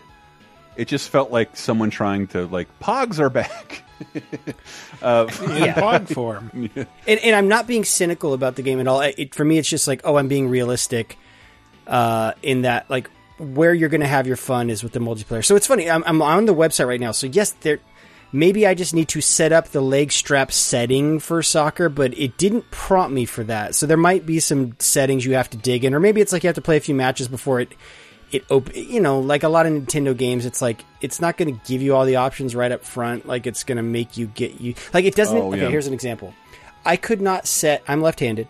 I could not set my left-handedness until I jumped into every sport and had to choose it at a per sport level. I couldn't, like, there's no, like, universal setting, like, yes, I'm left-handed. I'm going to be left-handed for all these sports. Like, don't ask. Weird. You know? The whole point of, like, Wii Sports was creating your personality, like a little avatar of yourself that represents you. And that's here, but it's weird because they have, like, the built-in game avatars, and then it's like, but you can also use your Mii. Do you want to use your Mii? Like, you probably haven't seen your Mii in years. You probably need to update your Mii, add a few wrinkles I here think or it's there. still on my old Dick Nose is still on my Nintendo account. So I think it is when I see your online username. Yeah. But yeah, so it's if you want to be nostalgic about Wii Sports and do so in an updated package that, honestly, I mean, like, the online works and it works really great, and the matchmaking's super fast. At least, week one, everyone's playing it. Like, fine, it's decent at that. And for $40, yeah, like, if you have any inclination of, like, hey, I'm probably going to be having a party and people are going to come over and we kind of want to do something together in front of the TV, like, yes, highly endorse this game. But if you're like, I'm only ever going to play this alone, I'd say pass. I mean, one of the weirdest casual observations I had of messing around in TikTok is, it's primarily younger people. They're totally nostalgic for Wii Sports. Like, it's to younger folks, it's like how we feel about Mario. Like, it's just this thing that you had that came with this awesome thing, and you played it as much as you could. These are also the idiots who are voting Phantom Menace as good as Episode 5, so I'm sorry, I don't really trust their opinions. I don't trust their opinions. Taste in movies. But it's not about opinions, it's about nostalgia, and those are not objective, and we aren't either. Yep. You could not have told me at the time. I would have told you everyone forever in the history of the world would consider The Phantom Menace a bad movie. It's wild to me that people it is. look upon But it speaking of nostalgia, that's actually a pretty good jumping off point for the Stanley Parable Ultra Deluxe, which is a remastering of a game from 2013. So a game as old as the PlayStation 4 is now available on Xbox Series X and S and PS5. And it is wonderful. I love it. So what it does is it's the Stanley Parable. If you've played the Stanley Parable, you know what to expect in that, like, you are walking through an office and your actions, there's a narrator with a very plummy English accent who's narrating everything you do and telling you what to do, and you can either follow his orders or you can rebel against them. And Steven took the door on the left. I said on the left. What are you doing? Right. You take the door on the left. Yeah, Stanley, you have to go back and take the door on the left. No, don't go that way. And really, it's all about, the game gives you the illusion of being able to cheat and go off the rails, but it's anticipated your every possible move. And so if you play it, like, the first couple runs through will be pretty much what you remember, and then you'll find a door that says new content. And the narrator will get very excited. It's like, oh, they've added new content. This is amazing. And, oh, finally, we'll see what they brought to the PlayStation. And you go in, and it's like, there's a very slow industrial lift that you have to ride along, and then there's an elevator that takes forever to start up, and you get up there, and you get into this room, and it's like, new exciting addition, the jumping circle. Like, it's a circle that when you walk into it, it lets you jump. And there's a counter. You only get to jump a certain amount of times, and then you're done. And then it's like, all right, well, okay, that's a start. What else have they got? You go into another elevator, and again, it takes forever and slowly goes, and narrator's getting all excited, and then you walk into another room, and it's just like, thank you for enjoying the new content. Like that, and the narrator starts, like, raging about lazy developers and their DLC and how dare they charge for this, and you'll see another new content door on a subsequent run, and he's like, oh, look at this, and he's like created this museum to the greatness that was the Stanley Parable in 2013. Oh, remember all the fun times that we had, and then wanders off and like, oh wait, no, this and like James Stephanie Sterling has a review literally enshrined in this with his 10 out of 10, their 10 out of 10 for Destructoid. Carolyn Pettit, a friend of the show, has the GameSpot 9 out of 10 enshrined, and the narrator's mooning over them, and then like you walk out into the back, and it's like, oh, these are all the reviews from Pressurized Gas I haven't looked at, and it's just like all these negative Steam reviews. But I don't want to spoil much more than that. It goes interesting places. In talking to you about this, like, Stanley Parable's not really a game that has a lot of replay value. Mm-hmm. Oh, it has tons of replay value. That's all you do is replay. I know, but you can. But like, after that, do that. You've seen everything. And it wasn't something I was super excited to revisit, but like just seeing the new promotional material, making fun of promotional material, and it is.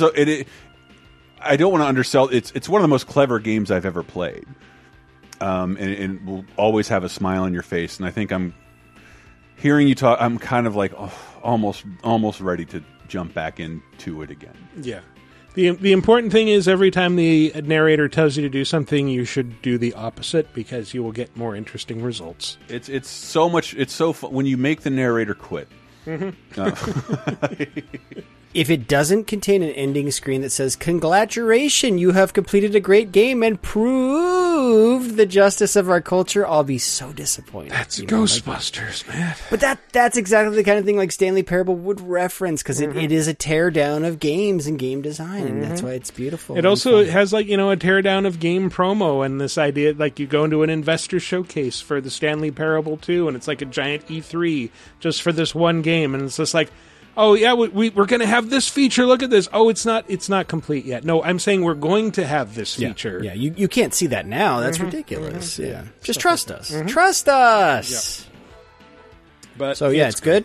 Yeah, it's good, and it's good. I think we established on the show, it's like if you own Stanley Parable on Steam, it's like $16. Is it? Right, yeah, all the more reason to get it there. I actually do. And I wonder if they'll actually refer to it as Steam in the Steam version instead of Pressurized Gas, because I'm playing on PS5, and they reference the PlayStation a bunch. But yeah, it's like, yeah, we know what this is, but you just can't say it in this version for whatever reason. Sure. So yeah, anyway, that's what we played from last week, but let's continue with...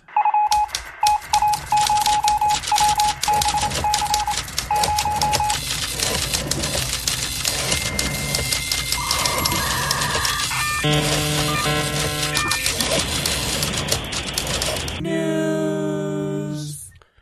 You guys want to know what's big? We talked about it in that first segment, but that's Sonic. And Sonic is bigger than ever. The Sonic movie, Sonic 2, is now officially the highest grossing video game movie in the US, beating only Sonic 1, which grossed $146 million domestically. Sonic 2 hit Sonic 2 hit 147, so and it's still making decent money globally as well. I think globally, I think it's what a listener might have sent this in, like the Warcraft movie still holds that title for highest grossing.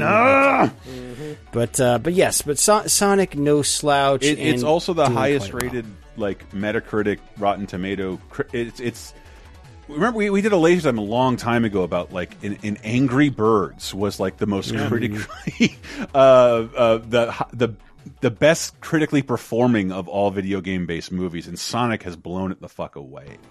People like interesting Sonic. That we don't have to ask anymore what the hell is driving Sonic fandom, because remember for a long time there's like there haven't been any good games in years. There's like the TV shows are gone. I don't think they were. I don't think they ever really left. And I think also like the comic book was keeping things alive. But well, you have to remember, like every time Sonic was re-released on another platform, a kid was kind of disgusted, because I was talking to someone with like a 9 and 12-year-old, and like they fucking love Sonic. It's just like it is ubiquitous for children. Yep. He's around. Yeah, and they've always, like Michael said, they've had TV shows. It's just like, I think some of the shows are loved more than the others. Yeah, they're just games. Not on our radars because we're the core gamers. Sonic Mania was huge with the kids that I know. Like they love Sonic Mania. It was huge with us too. It's huge with us too. Like Sonic Mania had crossover appeal because it was the retro play.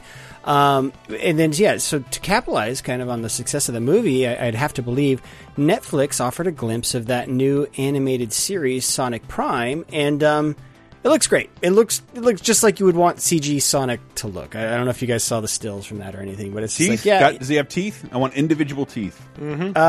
Just one solid block of a row of teeth, like there in his mouth. So yeah, it's cartoony. And I want his eyes. Tropic of Capricorn, Tropic of Cancer. He has the one mega eye with two pupils that you expand. I didn't realize. Apparently, the toys that accompanied the first Sonic movie were like of the old design.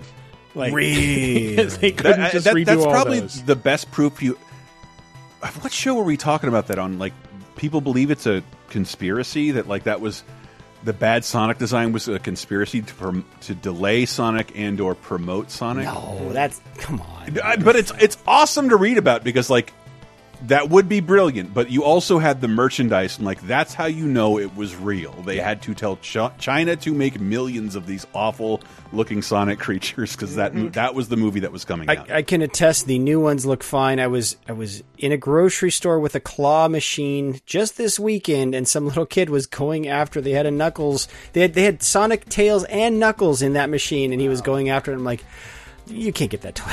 That's buried way too deep. What are you talking about? There's I think no the grip in only that the claw. news attached to that is Jim Carrey has threatened to retire from acting, which he has done before. And the director's like, we wouldn't replace Jim Carrey. That's ridiculous. He's very good in those And movies, I don't know, so- like I like had this like vision. I'm Jim Carrey's best friend, and I'm like, I'm begging him, please don't do this. And I don't know how to beg Jim Carrey to be Robotnik for the rest of his life. I just don't. They replaced him with John Goodman. Okay, Could you get behind that? that's my personal headcanon Wario. But okay, I have one condition, Michael. Am I allowed a condition? No. Please. He needs. Lord knows Goodman has plenty. He needs the. How dare you? Why am I laughing at this man's health? No, bad Matthew. He needs the French braid from Community, and then they'll take it. I'll say yes. You have to have the French braid. What was his excuse at the time? He's like, I'm going through some things. Like, I don't remember that. But okay. On the show, they the were head of air asking him about conditioning. like the braid. He's like, I'm going through some Right. things. Yeah. I remember that. Oh, that was great. So yeah, the Sonic stuff, pretty good, wholesome entertainment. Check it out. You're gonna miss out if you don't. You might have missed out on, was it last year or 2 years ago? What is time? That Mortal Kombat movie that came straight to HBO Max. Fucking great. Good. Fine. Great. The best Mortal Kombat movie I've ever seen. I thought it That's was not awesome. saying anything. I know. The weird original Proxy character could have done without, but the rest was fine. But one of the Kano things for president. One of the things that might have been missing was a recognizable character for Johnny Cage, which is good news that WWE's own The Miz has volunteered. I love when people do this. They like start fishing, like, "Hey, I want to play this role," and he's trying to get internet fans to encourage it. But like, this makes perfect sense. Yes. And yes, I could totally see The Miz playing Johnny Cage. Like So that is basically who he plays as his character. Yeah, he in plays the ring. Johnny Cage in the wrestling ring. Actually, that is one thing that annoyed me about the Mortal Kombat movie, that it basically ended the same way as Street Fighter: The Legend of Chun-Li, which also ended with like, oh, it's all meaningful. It's like, we found out about this guy in Japan. We should go recruit him. And it's like, oh, it's going to be Ryu. They're setting up a sequel that will never happen. And it was the same thing. It's like, oh, this guy in Hollywood, Johnny Cage, he's one to watch. I think they just because like this is a Warner Brothers property, Lock, Stock, and Barrel, and they made that animated movie as well.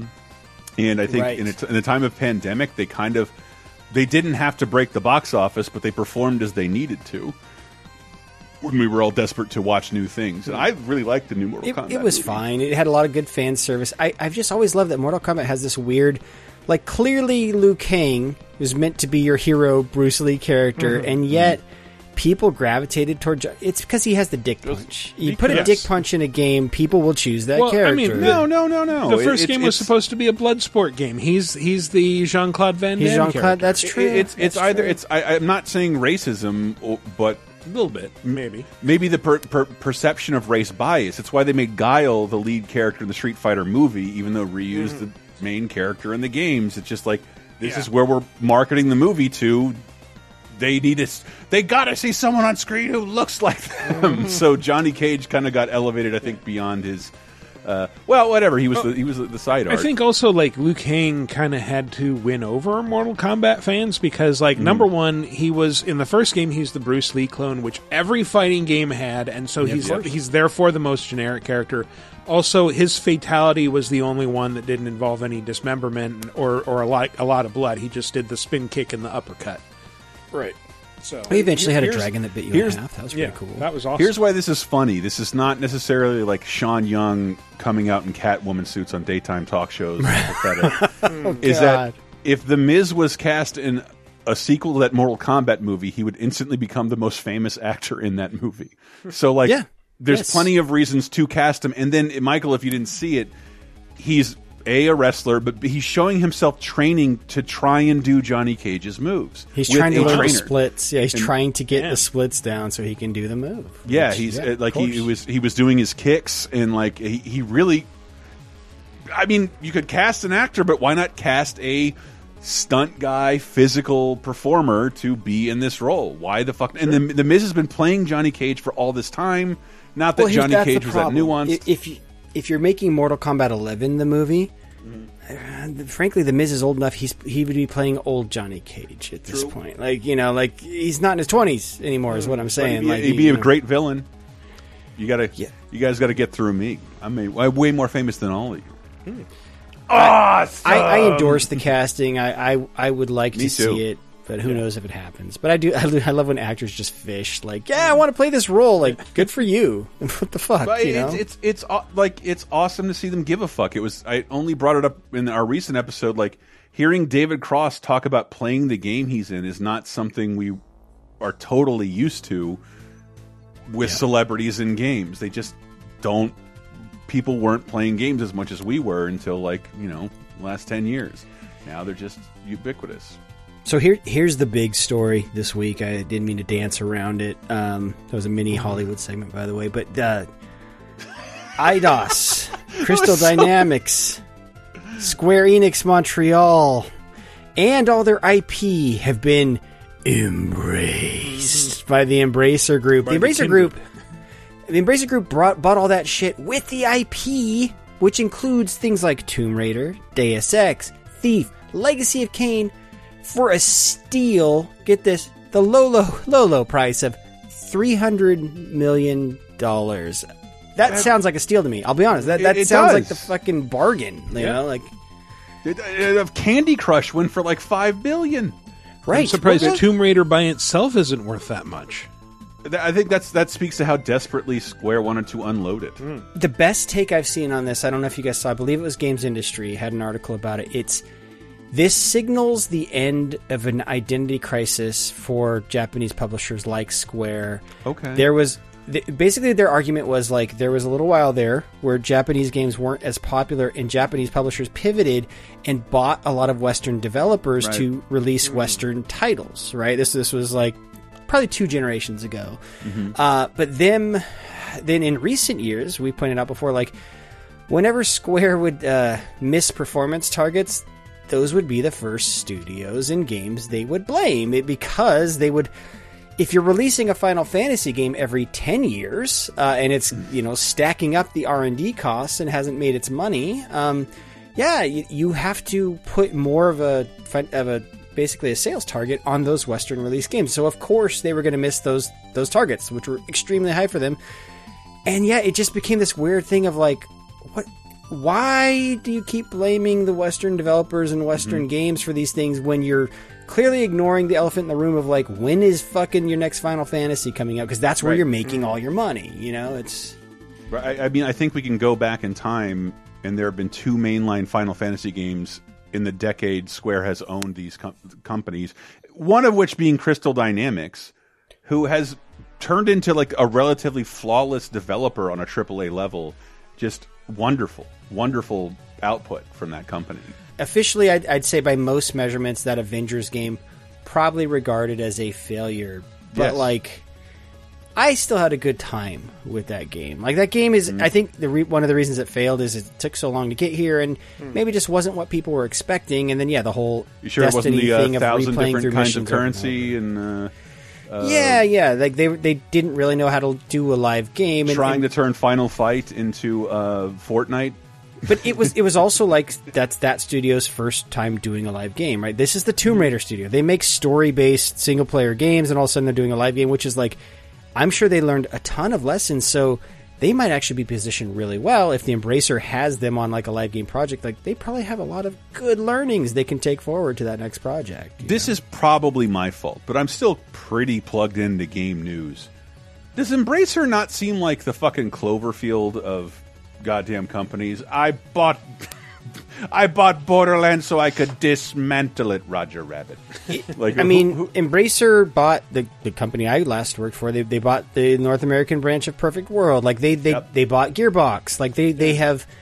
I think what it is with Embracer is they just keep buying people, and everyone's like, "Well, what's their output? How are they making money?" Is Embracer the one that is that Deep Silver, or are they somebody else? They own Deep Silver. They also own really most of their money is going through their THQ Nordic publishing label. Like that's the thing. They don't publish under the Embracer label. They publish under Gearbox. They publish under THQ Nordic. So Embracer is so ominous. It's just no, we just acquire companies. That's what we do. It is, and I think that you haven't seen their logo on in front of a game yet. I don't believe. No, because they're an Embracer game. No, they don't publish under that logo. The Embracer is basically, I think, it signifies it's private equity. Like they just go out and they acquire people, and then those companies do their thing. It's like how Tencent had investments in so many game companies. Yeah, but it didn't outright buy companies. So this is there is something not great about this, and these people will liquidate things. They're a holding company buying things and using companies and employees' lives like poker chips. It's not going to be good. The thing that's not surprising to me is like Square wanting to offload the Western developers because that's a lot of cost. It's the IP. Like you don't let go of Tomb Raider. Tomb Raider alone should be more than $300 million. It feels like it's one of those news stories where like this feels rude, and maybe that's because I have some experience working in a Japanese developer and like. Sometimes people call that like, you work for a Japanese company, that's the mothership. Everybody falls on their sword, but mostly the Western devs do in times of... And it's never fair. But like, the home office is in Japan, and we don't know what this Hitman thing is. You told us it was going to be great, and it was! So like, I don't... It hurts. It bothers me on a level... from personal experience, but because I've seen this happen before, but also like Square doesn't know how to make a game on a regular basis, like a AAA. It doesn't know how to make AAA games on a regular basis. I was gonna say like $300 million. That's like what the budget of one Final Fantasy game. Yeah. Holy shit! Like, seriously, how many Final Fantasy games have come out since they bought up Eidos in like 2006? You count re-releases? 2. There's been 1 billion mobile ports, and there's been 2 in a remake, and that's it. There have been 3 Tomb Raiders, 3 Hitman, all great, multiple Deus Exes, all well reviewed, all well regarded. Only 1 Sleeping Dogs, though. Well, that's the thing. Sleeping Dogs. I think that's one of the IPs that will go as part of this deal. I hope they do something with it. But so here's the thing: is like. Yes, the Tomb Raider games, well regarded, but like that last one, I think was a disappointment. And even the one before it, because remember they had that Xbox exclusive deal, Shadow of the Tomb Raider, yeah. The Shadow and then Rise of the Tomb Raider even didn't perform as well as they wanted because it was locked to one console for like a year or something. So that's the thing. I know I'm a broken record about this, and Michael is tired of hearing it, but I predict. That news of what's happening in Netflix losing most of its content, everybody's going to be scrambling to license video game IP, and Square just threw away some of the most recognizable gaming IP. Like there's been at least 5 movies based on the IP they let go for $300 million. That's what's wild. They may not be well received, but they were lucrative. They made money. But at the same time, if they're mismanaging that IP, like, is it valuable for Square to own that IP if they really don't know what they're doing with it, or what to do with it? Yeah, I wish more companies would sell off their IP. Konami. Yeah. If you're not doing anything, that's the only silver lining. Like, you're not doing anything with this. You don't appreciate it. Let it go. And they did because Japan is, from my experience, doesn't pray to the god of capitalism as much as we do here. It's not all about just making money. Okay, so here is the flip side of this story. One of the reasons I think a lot of people are upset about it. You say that, and yet Square followed up with like the reasoning behind letting this shit go, and it's your worst nightmare. They basically said that it allows them to invest more in the blockchain, AI, and the cloud. Some of the IP, and they said they are still keeping some Western IP, like they're keeping Just Cause, they're keeping That's Outriders. the weird one. Like, did that like outperform all the other games? Yeah,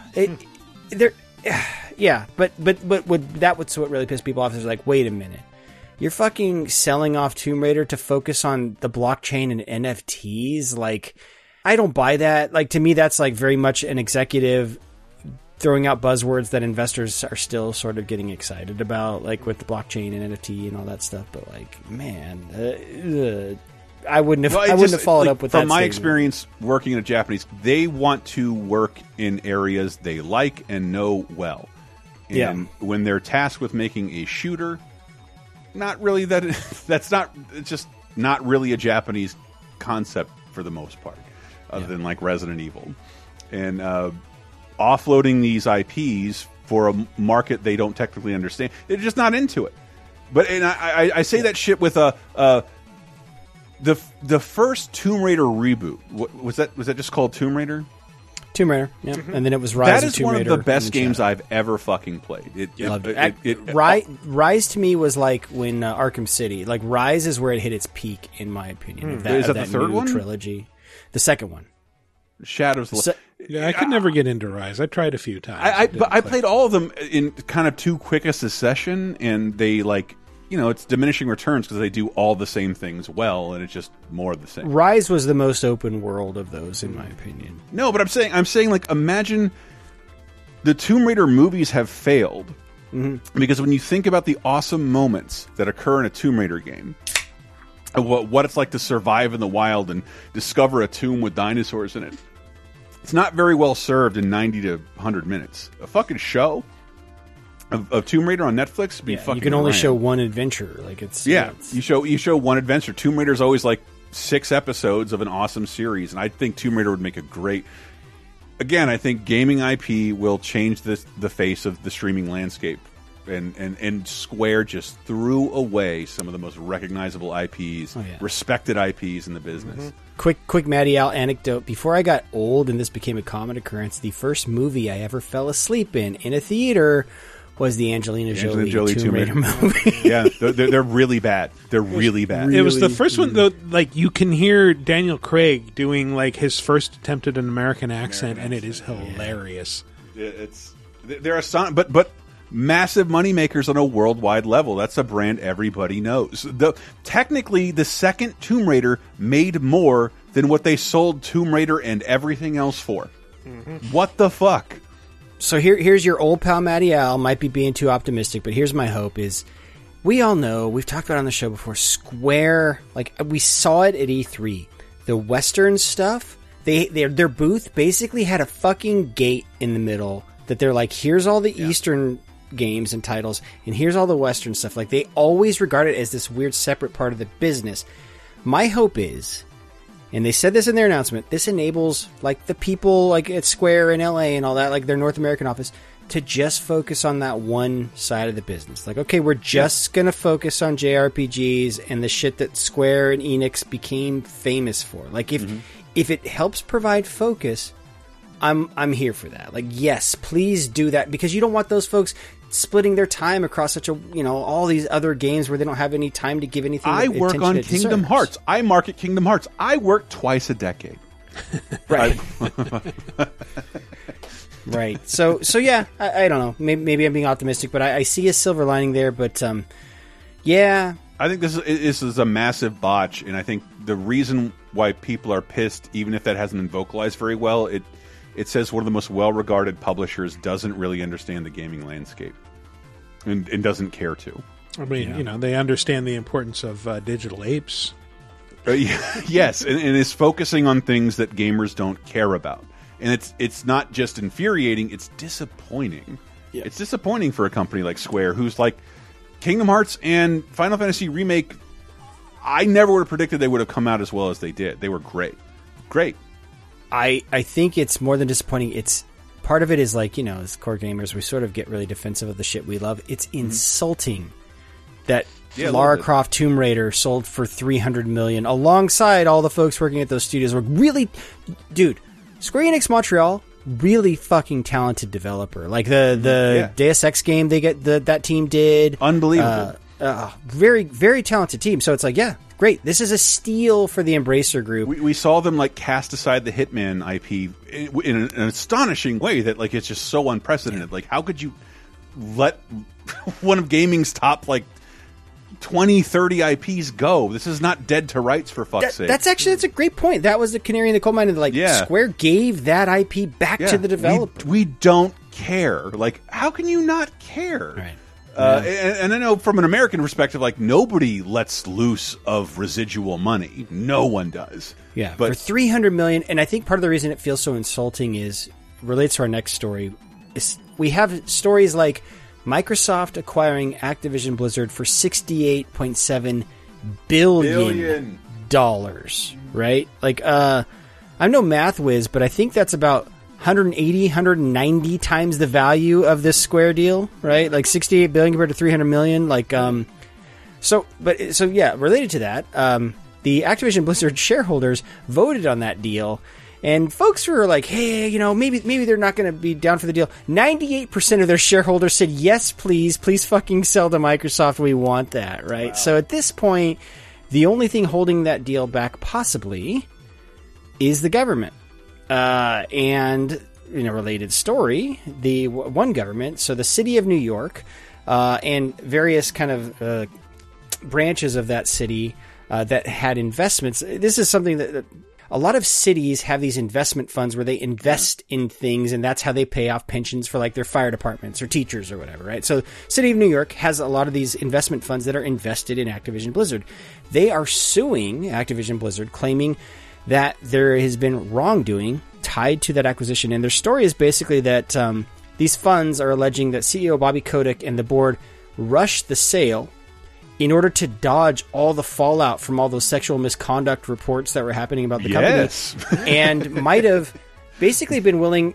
what they really care about is the stock price, right? They basically said you were probably willing, you offered it for a stock price that was only a 1% premium over its current stock price, just so that you could sell it quickly to Microsoft to have this done before all these allegations fully came to light. Those people are smart and will be bought off and settled out of court, and for a sum we'll never figure out, but they're absolutely right. So that suit could basically kind of put this acquisition stuff on pause, because this has to get worked out in order to make for that acquisition to go through. In addition to I forget which arm of government, or what is it? I mean, Congress. SEC? People have to.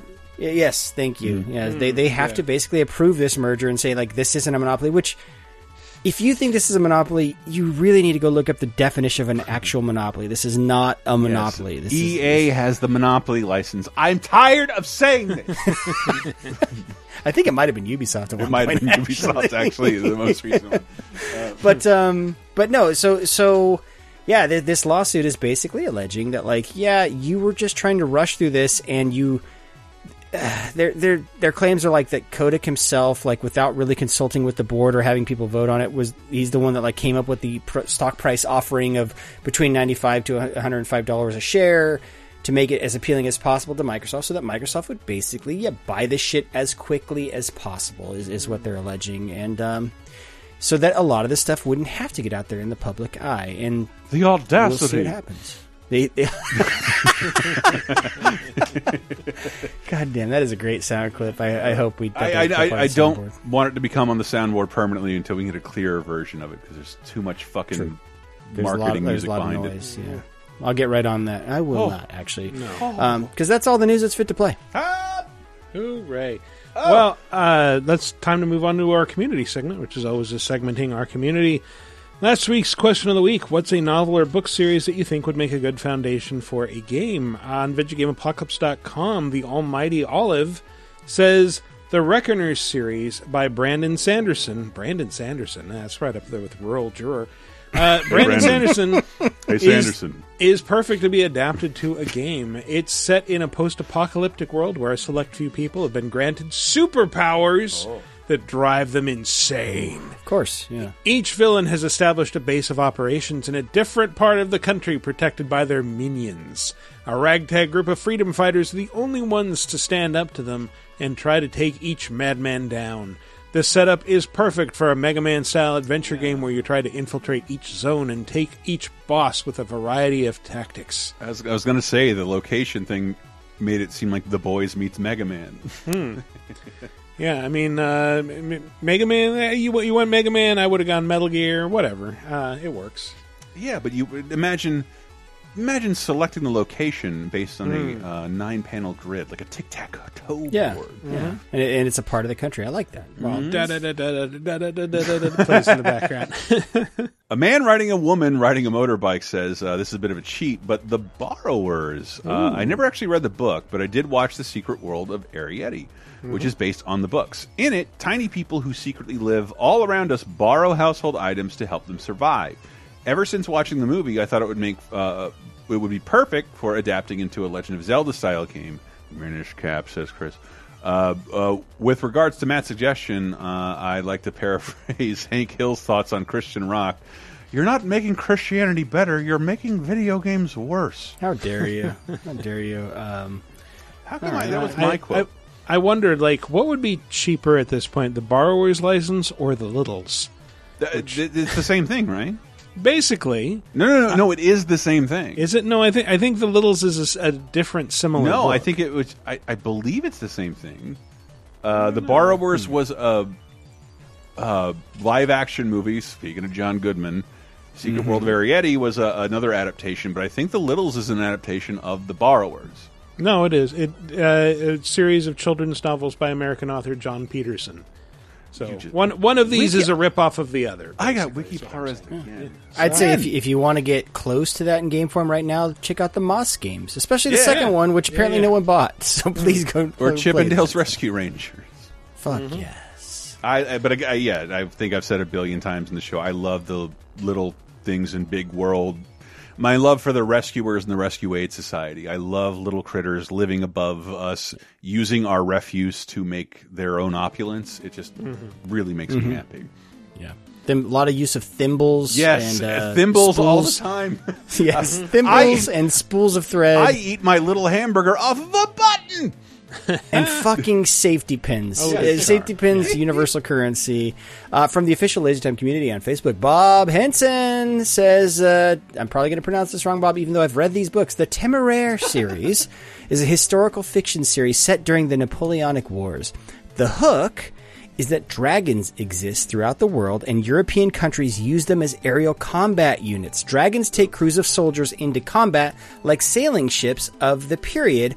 I've always thought this would make a good RTS or strategy game where you can recruit crew members, train different breeds of dragon, and strategically plan a campaign to conquer or liberate Europe. These are amazing books, gentlemen, if you've never read these. It's a bit like, it's like Master and Commander on the backs of dragons. Imagine that. Here's what I would proceed. Yeah, RTS is fine, but no, fuck that. That's not Matty Allen style. Give me Panzer Dragoon meets Assassin's Creed Black Flag with the fucking ship combat, but you're on dragons in the air. I'm cool. Sold. Give me a Temeraire series. Yeah, that reminded me of Jonathan Strange and Mr. Norrell, which would also probably make a pretty great game. But, it's set also during the Napoleonic period, but magic comes back to Britain. Hell yeah. Yeah. Hell yeah. Chris Baker says, I'm not sure if Chris Antista remembers, but I hijacked a couple minutes from a 2015 Cape Crisis to talk about my love for the Chronicles of Prydain by Lloyd Alexander. I do remember this, and man, Chris Baker is filled with great facts, anecdotes, and history. This is one of my favorite things we ever talked about. Yeah, the Black Cauldron series. Because I was a big fan of Lloyd Alexander. They're the covers alone were my favorite art in the universe. Yeah, oh man, the Horned King, such a badass character. And that's my answer here. If your only frame of reference for this story is Disney's The Black Cauldron, which inelegantly shoved 2 of the 5 Predane books into one 80-minute film. Just trust me when I say it's actually an amazing, not-so-by-the-book hero's journey that would make for an amazing RPG. Take the Huntsmen of Anavin, for example. They're kind of like the Nazgul in Lord of the Rings, but they're human and can be killed, the consequence being that their power is transferred to the surviving Huntsman. So every time you kill one, you still face the same opposition, just in fewer bodies.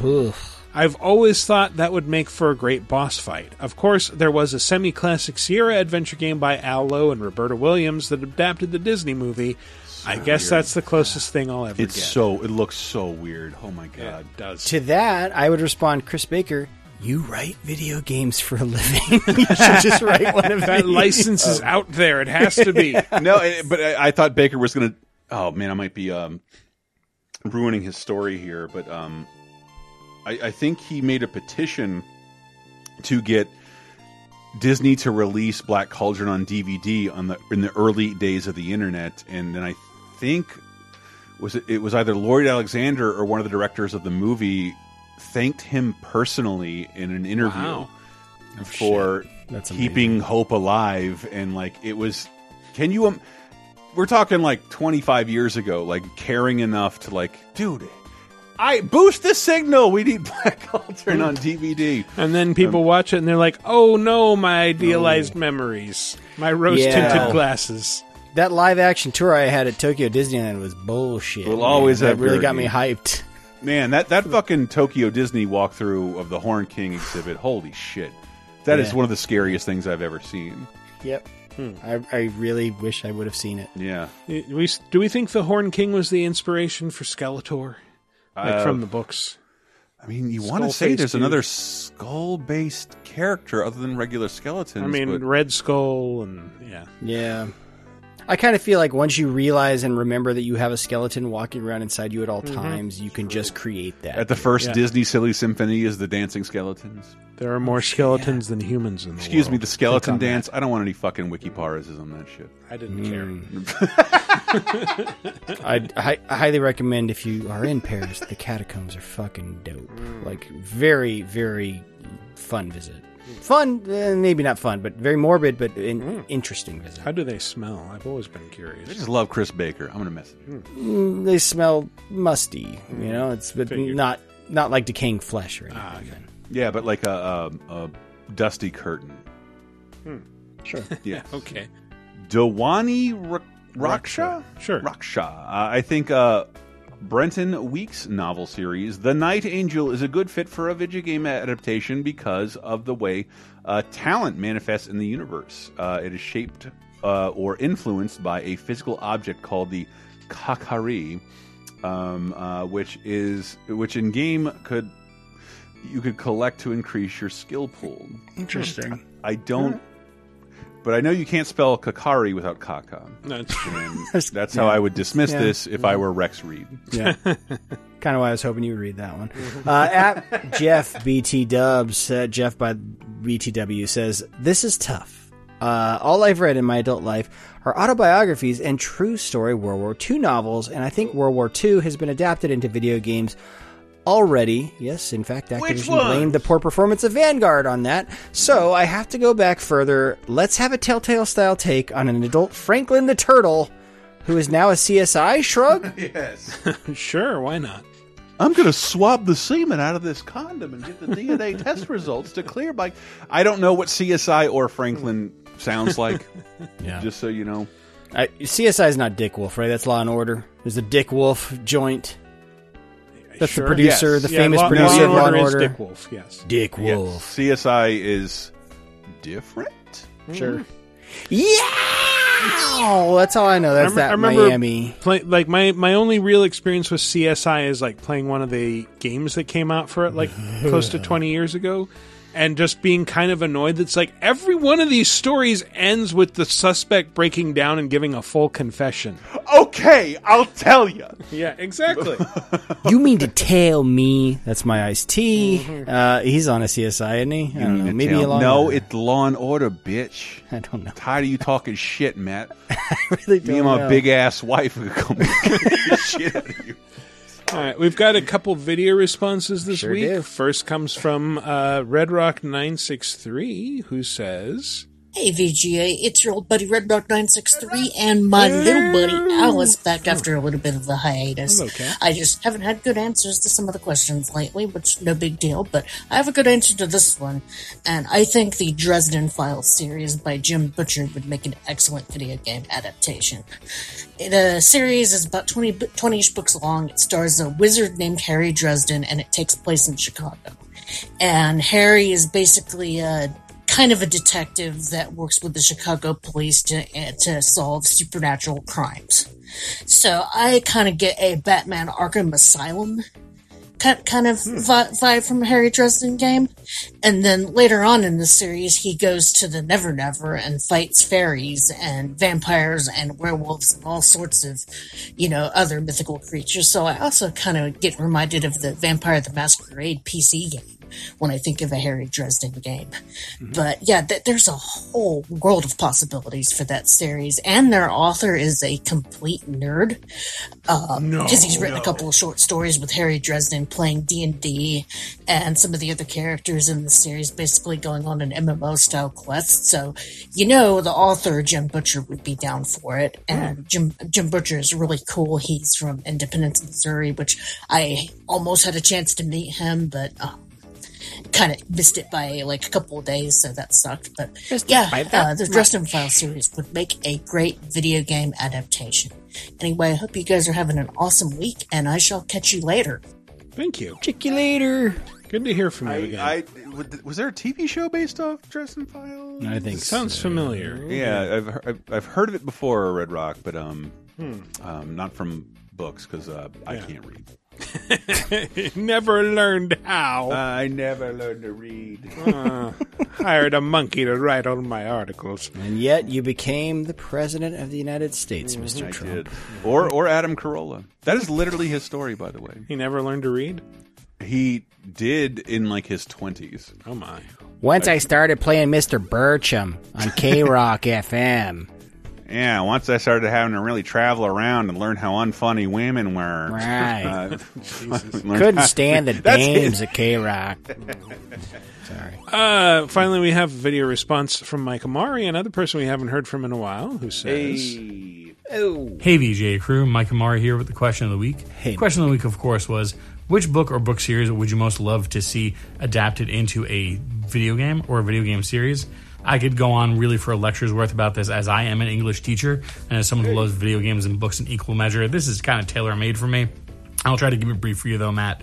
Quite honestly, the book that stands out most to me, because it is my favorite book, is Stephen King's The Stand. It makes sense for a lot of reasons. For those who aren't familiar with the book, it is this sprawling epic across the United States after everything's been just decimated by a viral outbreak that's basically killed off 90% of the population. You have two factions. You have Mother Abigail on the side of good, Randall Flagg on the side of bad, and they kind of like pick up their own believers, as they kind of go across the United States until they meet somewhere in the middle where they have the last stand of good and evil fighting over each other. It's big, it's epic, there's tons of characters in it, there's great just harrowing moments, and it really is just one of the best post-apocalyptic books you can ever read. It would make lots of sense given how many games these days are open world RPGs or open world action RPGs. This thing could fit really well just using the engine from GTA 5. Because you have so many characters you're following and on different sides of a conflict, you can just do what they did in GTA 5. You're following with one character for a bit, you hit a button, it pops out on that map of the United States, and then zooms in on someone who's across the country having their own Driver story. San Francisco. Basically take GTA 5, mix in some of Last of Us and Last of Us Part 2, and you got yourselves a really compelling package. And something that, honestly, Stephen King adaptations are really hot right now. So doing something that's, attached to Stephen King would guarantee banger sellers. Now, if you want to go a little esoteric, if you are, someone who's still stroking your chin over your English degree, like I sometimes did, of course, we can always use Infinite Jest. Of course, you would get the physical version because the whole reason to have it is to have it on your shelf, to say that you've played it, much like with the book. No one's really read that book. They have it on their shelf, so they can point to it and said that they've read it. He told and then your if you ass, do play the Chris. game, all it is just an updated version of Virtua Tennis. See, that's a joke for the three people who have actually read Infinite Jest. Got it. Thanks again for listening to me this week, guys. I look forward to being with you again next week. Love you, Mike Amari, but if I ever have to hear anyone talk about Infinite Jest again, I'll fucking kill myself. I prefer the abridged version, Finite Jest. The title Infinite Jest is reminding me that, like, never-ending story. That would make a perfect game. Someone did answer with that. Yes, they did. And the talking about, like, a giant open-world game the size of the U.S. makes me remember, I really want someone to mod The Crew, either The Crew or The Crew 2, I don't really care, into a Death Race game. And I don't mean Death Race 2000, I mean the original one with David Carradine. Yeah. That would be awesome. Okay. I like it. Here's the thing about Stephen King, though, is adaptations are so hit or miss. Is there an author that has had the most hit or miss track record with adaptations? Right? Is there an author who's had that track record with adaptations? Period. Yeah, that's true. Remember, one, Stephen King is literally prolific, and two, true. Most of his adaptations are to make palatable TV shows that sanitize the content, or movies that need to cut things down to, at best, 2 films. We're not talking about the Stan series. Wasn't there a Stan series on fucking CBS? Yeah, I want to say in the 90s or something. No. There was a new one, a streaming one. Yeah. Right. And no one talks about it because it didn't do well either. There was the Dark Tower adaptation that did not do well at all. But I think Mike is correct, because the amount of lore and characters and development of a 700-page Stephen King book is kind of better served in a 30-plus hour video game than it would ever be served in a 90-fucking-minute movie. Mm-hmm. Why not? That's true. His books, he's so prolific that video games at least give you the space to actually explore the whole thing and not just some small slice of it. Some of it can be optional, blah blah blah, if you're that into the universe. But I don't know. I think it's where that kind of it is a huge book, isn't it? I think so. Most of his books are. Yeah. Stephen Kong's It. That's what I'm talking about. If I'm not being specific. Yeah. Stephen Kong versus I'm calling him Godzilla's Stephen Kong from here on out. Yeah. Stephen Merchant's Kong's It versus Godzilla. The best adaptation out there. So, new question of the week. What pack-in game did you spend the most time with, and why? And that's any pack-in games, not just the mid-cycle ones. Right. For me, when we got our Apple II way back in the game, there was a game that it was basically like a demo disc, and it had a bunch of different things, and it was to show off what your Apple II could do, and it had a couple of maze games, one where you had to help a rabbit find a carrot, and one where you had to help a gnome find his bag of money. And the selling point of these games was not getting to the end of this stupid, simple maze. The selling point was repeatedly bashing these characters into the walls of the maze and seeing the animations as they would, it would actually say blat in little levels or little letters, and then they would fall down to the bottom and hurt themselves and look angry at you, and then you would send them right back up the chute that you'd just dropped them down, and you'd hit them against a wall and drop them down again. And my God, I spent so many hours just torturing these poor 2-bit digital creatures. I was 5. What are we talking? You talking Apple IIe to Apple IIc? Apple IIe. It's bizarre to think about it. When you said PC, before I was using my PC to play games, I remember we got the first. It was a Packard Bell with a CD-ROM drive, and it came with a Comedy Central Jokes About Family disc.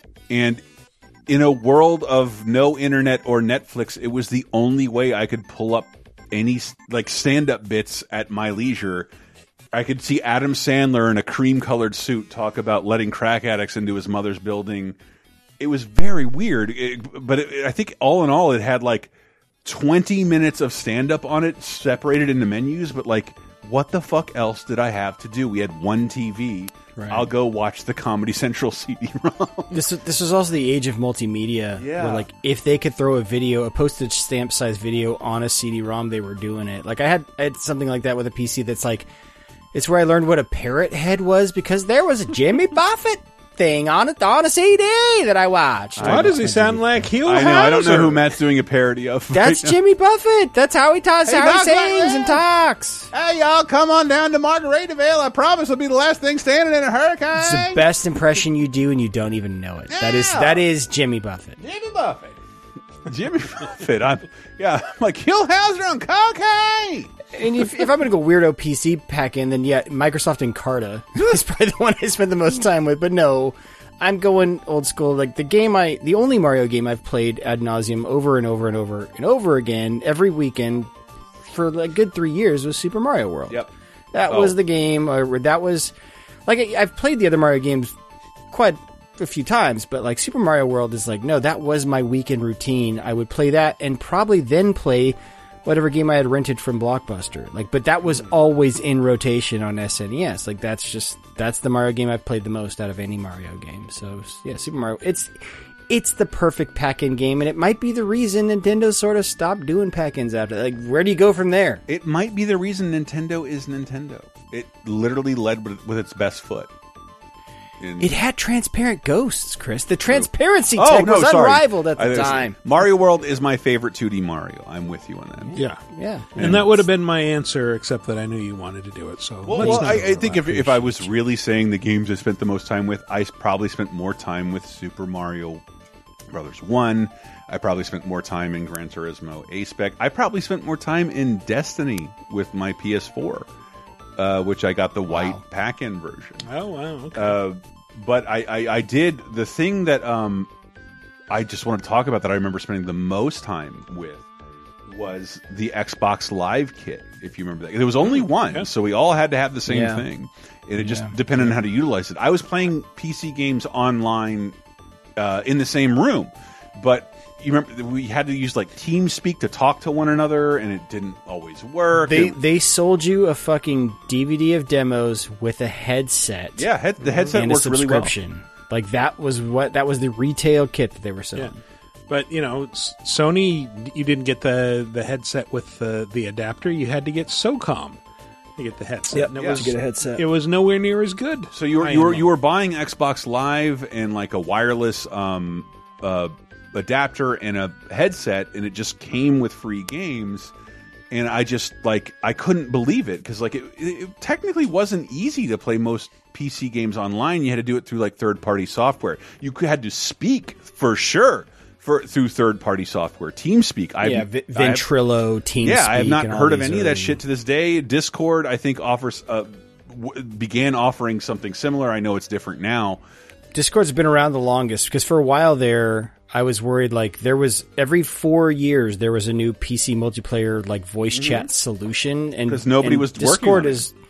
Discord has kind of, like, held that title for the longest. I know I eventually was speaking in Counter-Strike, but it was like, not everybody could hear you, and you had to hit, like, odd buttons to make it happen, and it was just strange. But, like, the Xbox Live thing was, like, this seamless online experience that felt like the fucking future. And I remember I started playing Tetris Worlds, and I'd been playing online games for, a year or two at least. But now we're talking, and I would literally like, what are you doing tomorrow? I'm like, I'll come on tomorrow. And I'd hang out with people, and we'd play Tetris together. And then I remember eventually we got close enough to where like my girlfriend started jumping on with me, and we all started talking. And then eventually, somehow, during a fucking polite game of E-rated Tetris, she was talked into sex on the microphone. And that is about the most public sex I've ever had with a group of people on Xbox Live. Wow, okay. In an E-rated game. Please, she has the mic on, not me. As we do stuff to one another. And we all know, if you've played Uno online, the shit you've seen. Dude. The shit you've seen. Turnabout is fair play. Yeah, I had sex on a microphone, and that's like the most. I've never even sent a dick pic, but like that's like the most scandalous thing I've ever done online. Wow. It is wow. Just thinking of the but I'll Uno break camera. that streak if either of you want a dick pic. Only Matt and Mike. No, get I'm one. good. No, I'm fine. I'm fine. So, what packing game did you spend the most time playing, and why? Have a feeling a lot of you are probably going to say Super Mario World, but we'll see. You know, it's all about surprises. Again, it could be something that was like late in the console's life. It could be something you got at launch. Michael, remember we were talking about like the complicated nature of the PSP, because I think, in all honesty, like I think that system had more pack-in it had editions so many than bundles. anything. Yeah, they had like Assassin's Creed and Star Wars Metal versions Gear, of the PSP. God that came of with War. games. Did PSP ever come packed with Lumines? Because that to me is still the best Probably. game on the PSP. No, I don't. I actually don't think it did. That was just why the first. Why would good you give that game. shit away? Because that shit is fire and the best game that was on the PSP. Yeah. Other than Miami Vice, which I worked on. Fucking I will be the perfect first game. canary in the Lou mines at the drop. Hey, Lou, shout these are my out to Lizzie, whose new single by Yes. Teens in Yeah, Trouble yeah, is out. sounds By the way, really Lizzie good. made the Lou Mines joke first. It's cracked me up for like 12 fucking years. Did she? Wow. Okay. Yeah, I love my Lizzie Cuevas, and but Teens in Trouble. She has a new song, video starring your dog. It's great. Check it out. Teens in Trouble. The song is "I'm Not Worried." I'm not worried. By Teens Lizzie in Cuevas. Trouble, Lindsay's Teens in band. Trouble. Listen to it wherever you hear music on Asian Man Lizzie's Records. too talented to ever have recorded with us. That's true. Anyway, once again, what packing game did you spend the most time with and why? Let us know. Go to VidjagameApocalypse.com. Answer into the comments for episode 470. Alternately, you can visit us on the official Laser Time community on Facebook. There'll be a thread there where you can answer. Or ping us on Twitter at VGApocalypse, and we will read the best answers on next week's show or play your video responses if applicable. Anyway, that's been our show. Let's call it some plugs. Guys, what do we got? Man, I just remembered how many 3DS pack-ins there were. So many. There were And then so 2DS? fucking many. Well, especially if you got with the Founders Club shit. For No. for I'm paying- talking about like there was a Kingdom Hearts 3DS, an Animal Crossing 3DS, a Zelda 3DS. They all came with the games. Yeah. Yep. That happened. They sold them like accessories because I think in Japan they said they were like people would like to have a 3DS that expressed whatever they're feeling right now and put that in their purse or backpack. Yes, and buy multiple 3DSs. It's the system I own the most of. I own 5 Wow. or 6. I was like that with DS, not 3DS. But yes. I stole some of them. Sure. But yeah. Plugs. Yes, plugs. Yeah, plug. 30-2010 this week is fucking hysterical. Did I tell you guys that we're sort of, you know what the 30-2010 format is, right? We look at the world 30, 20, and 10 Yes. years ago. And the last 4 weeks, we are looking at the end of the 80s because every 80s television show, Who's the Boss, Growing Pains, Golden Girls, Jake and the Fat Man, they're all ending within a series of days. And like, you know, when you're a little kid in the 80s, like TV kind of defines the era. And it's all coming to an end, and like different shows, Simpsons, Home Improvement are taking dominance, but we're watching. You're just pathetically watching like this Family Ties, a different tone of show completely disappearing in the span of like 3 weeks. It's fucking weird. In addition to that, I discovered a movie that I had seen and hated and now love. That I love it when. You ever had a total reversal of opinion on something like that? Of course. Yeah, it's really, it feels good because it doesn't happen very often, and that happens this week. And everybody's Diana and J.R. Rawls are great as normal. So, Patreon.com/LaserTime. We have a new Elden Ring episode up, right? Yes, we do. Yeah. The spoiler cast. Yeah, where we talk about Elden Ring and nothing else for like an hour and 45 minutes, and I still think that there are things we probably should have talked about that I forgot about at the time. It was a 200-hour experience for me. It was like hard to like distill how to talk about it. And we were all talking while we played it and experienced things in different order, so it's like we can't talk about it like reading a book. Our experience was totally different. And JR and I think this week are recording more feedback for 30-2010. Your comments, because again, like, you know, this is mostly a show based on anecdotes, not scholars or experts, and your opinions are just as important as ours, and I love it. But yeah, it's funny that you asked us if we knew the format of 30-2010. I'm like, we've literally do a 30-2010 bonus show with games. Fuck me, I am an idiot. But yes, we are familiar. Thanks for asking. Damn, what is wrong with me? And if you wanted to ask, hey Matt, how do I follow you on Twitter? It's at Matty C. Allen, MattyCallen.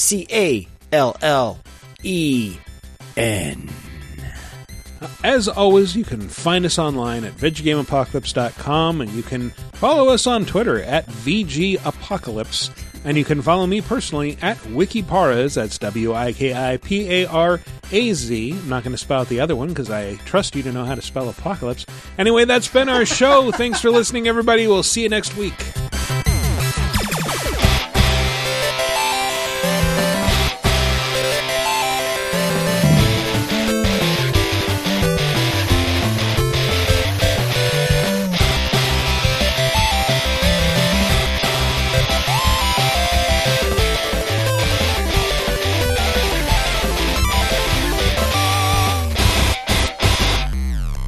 Love to stay over, baby, but you never know when I'm going to shit blood. You know?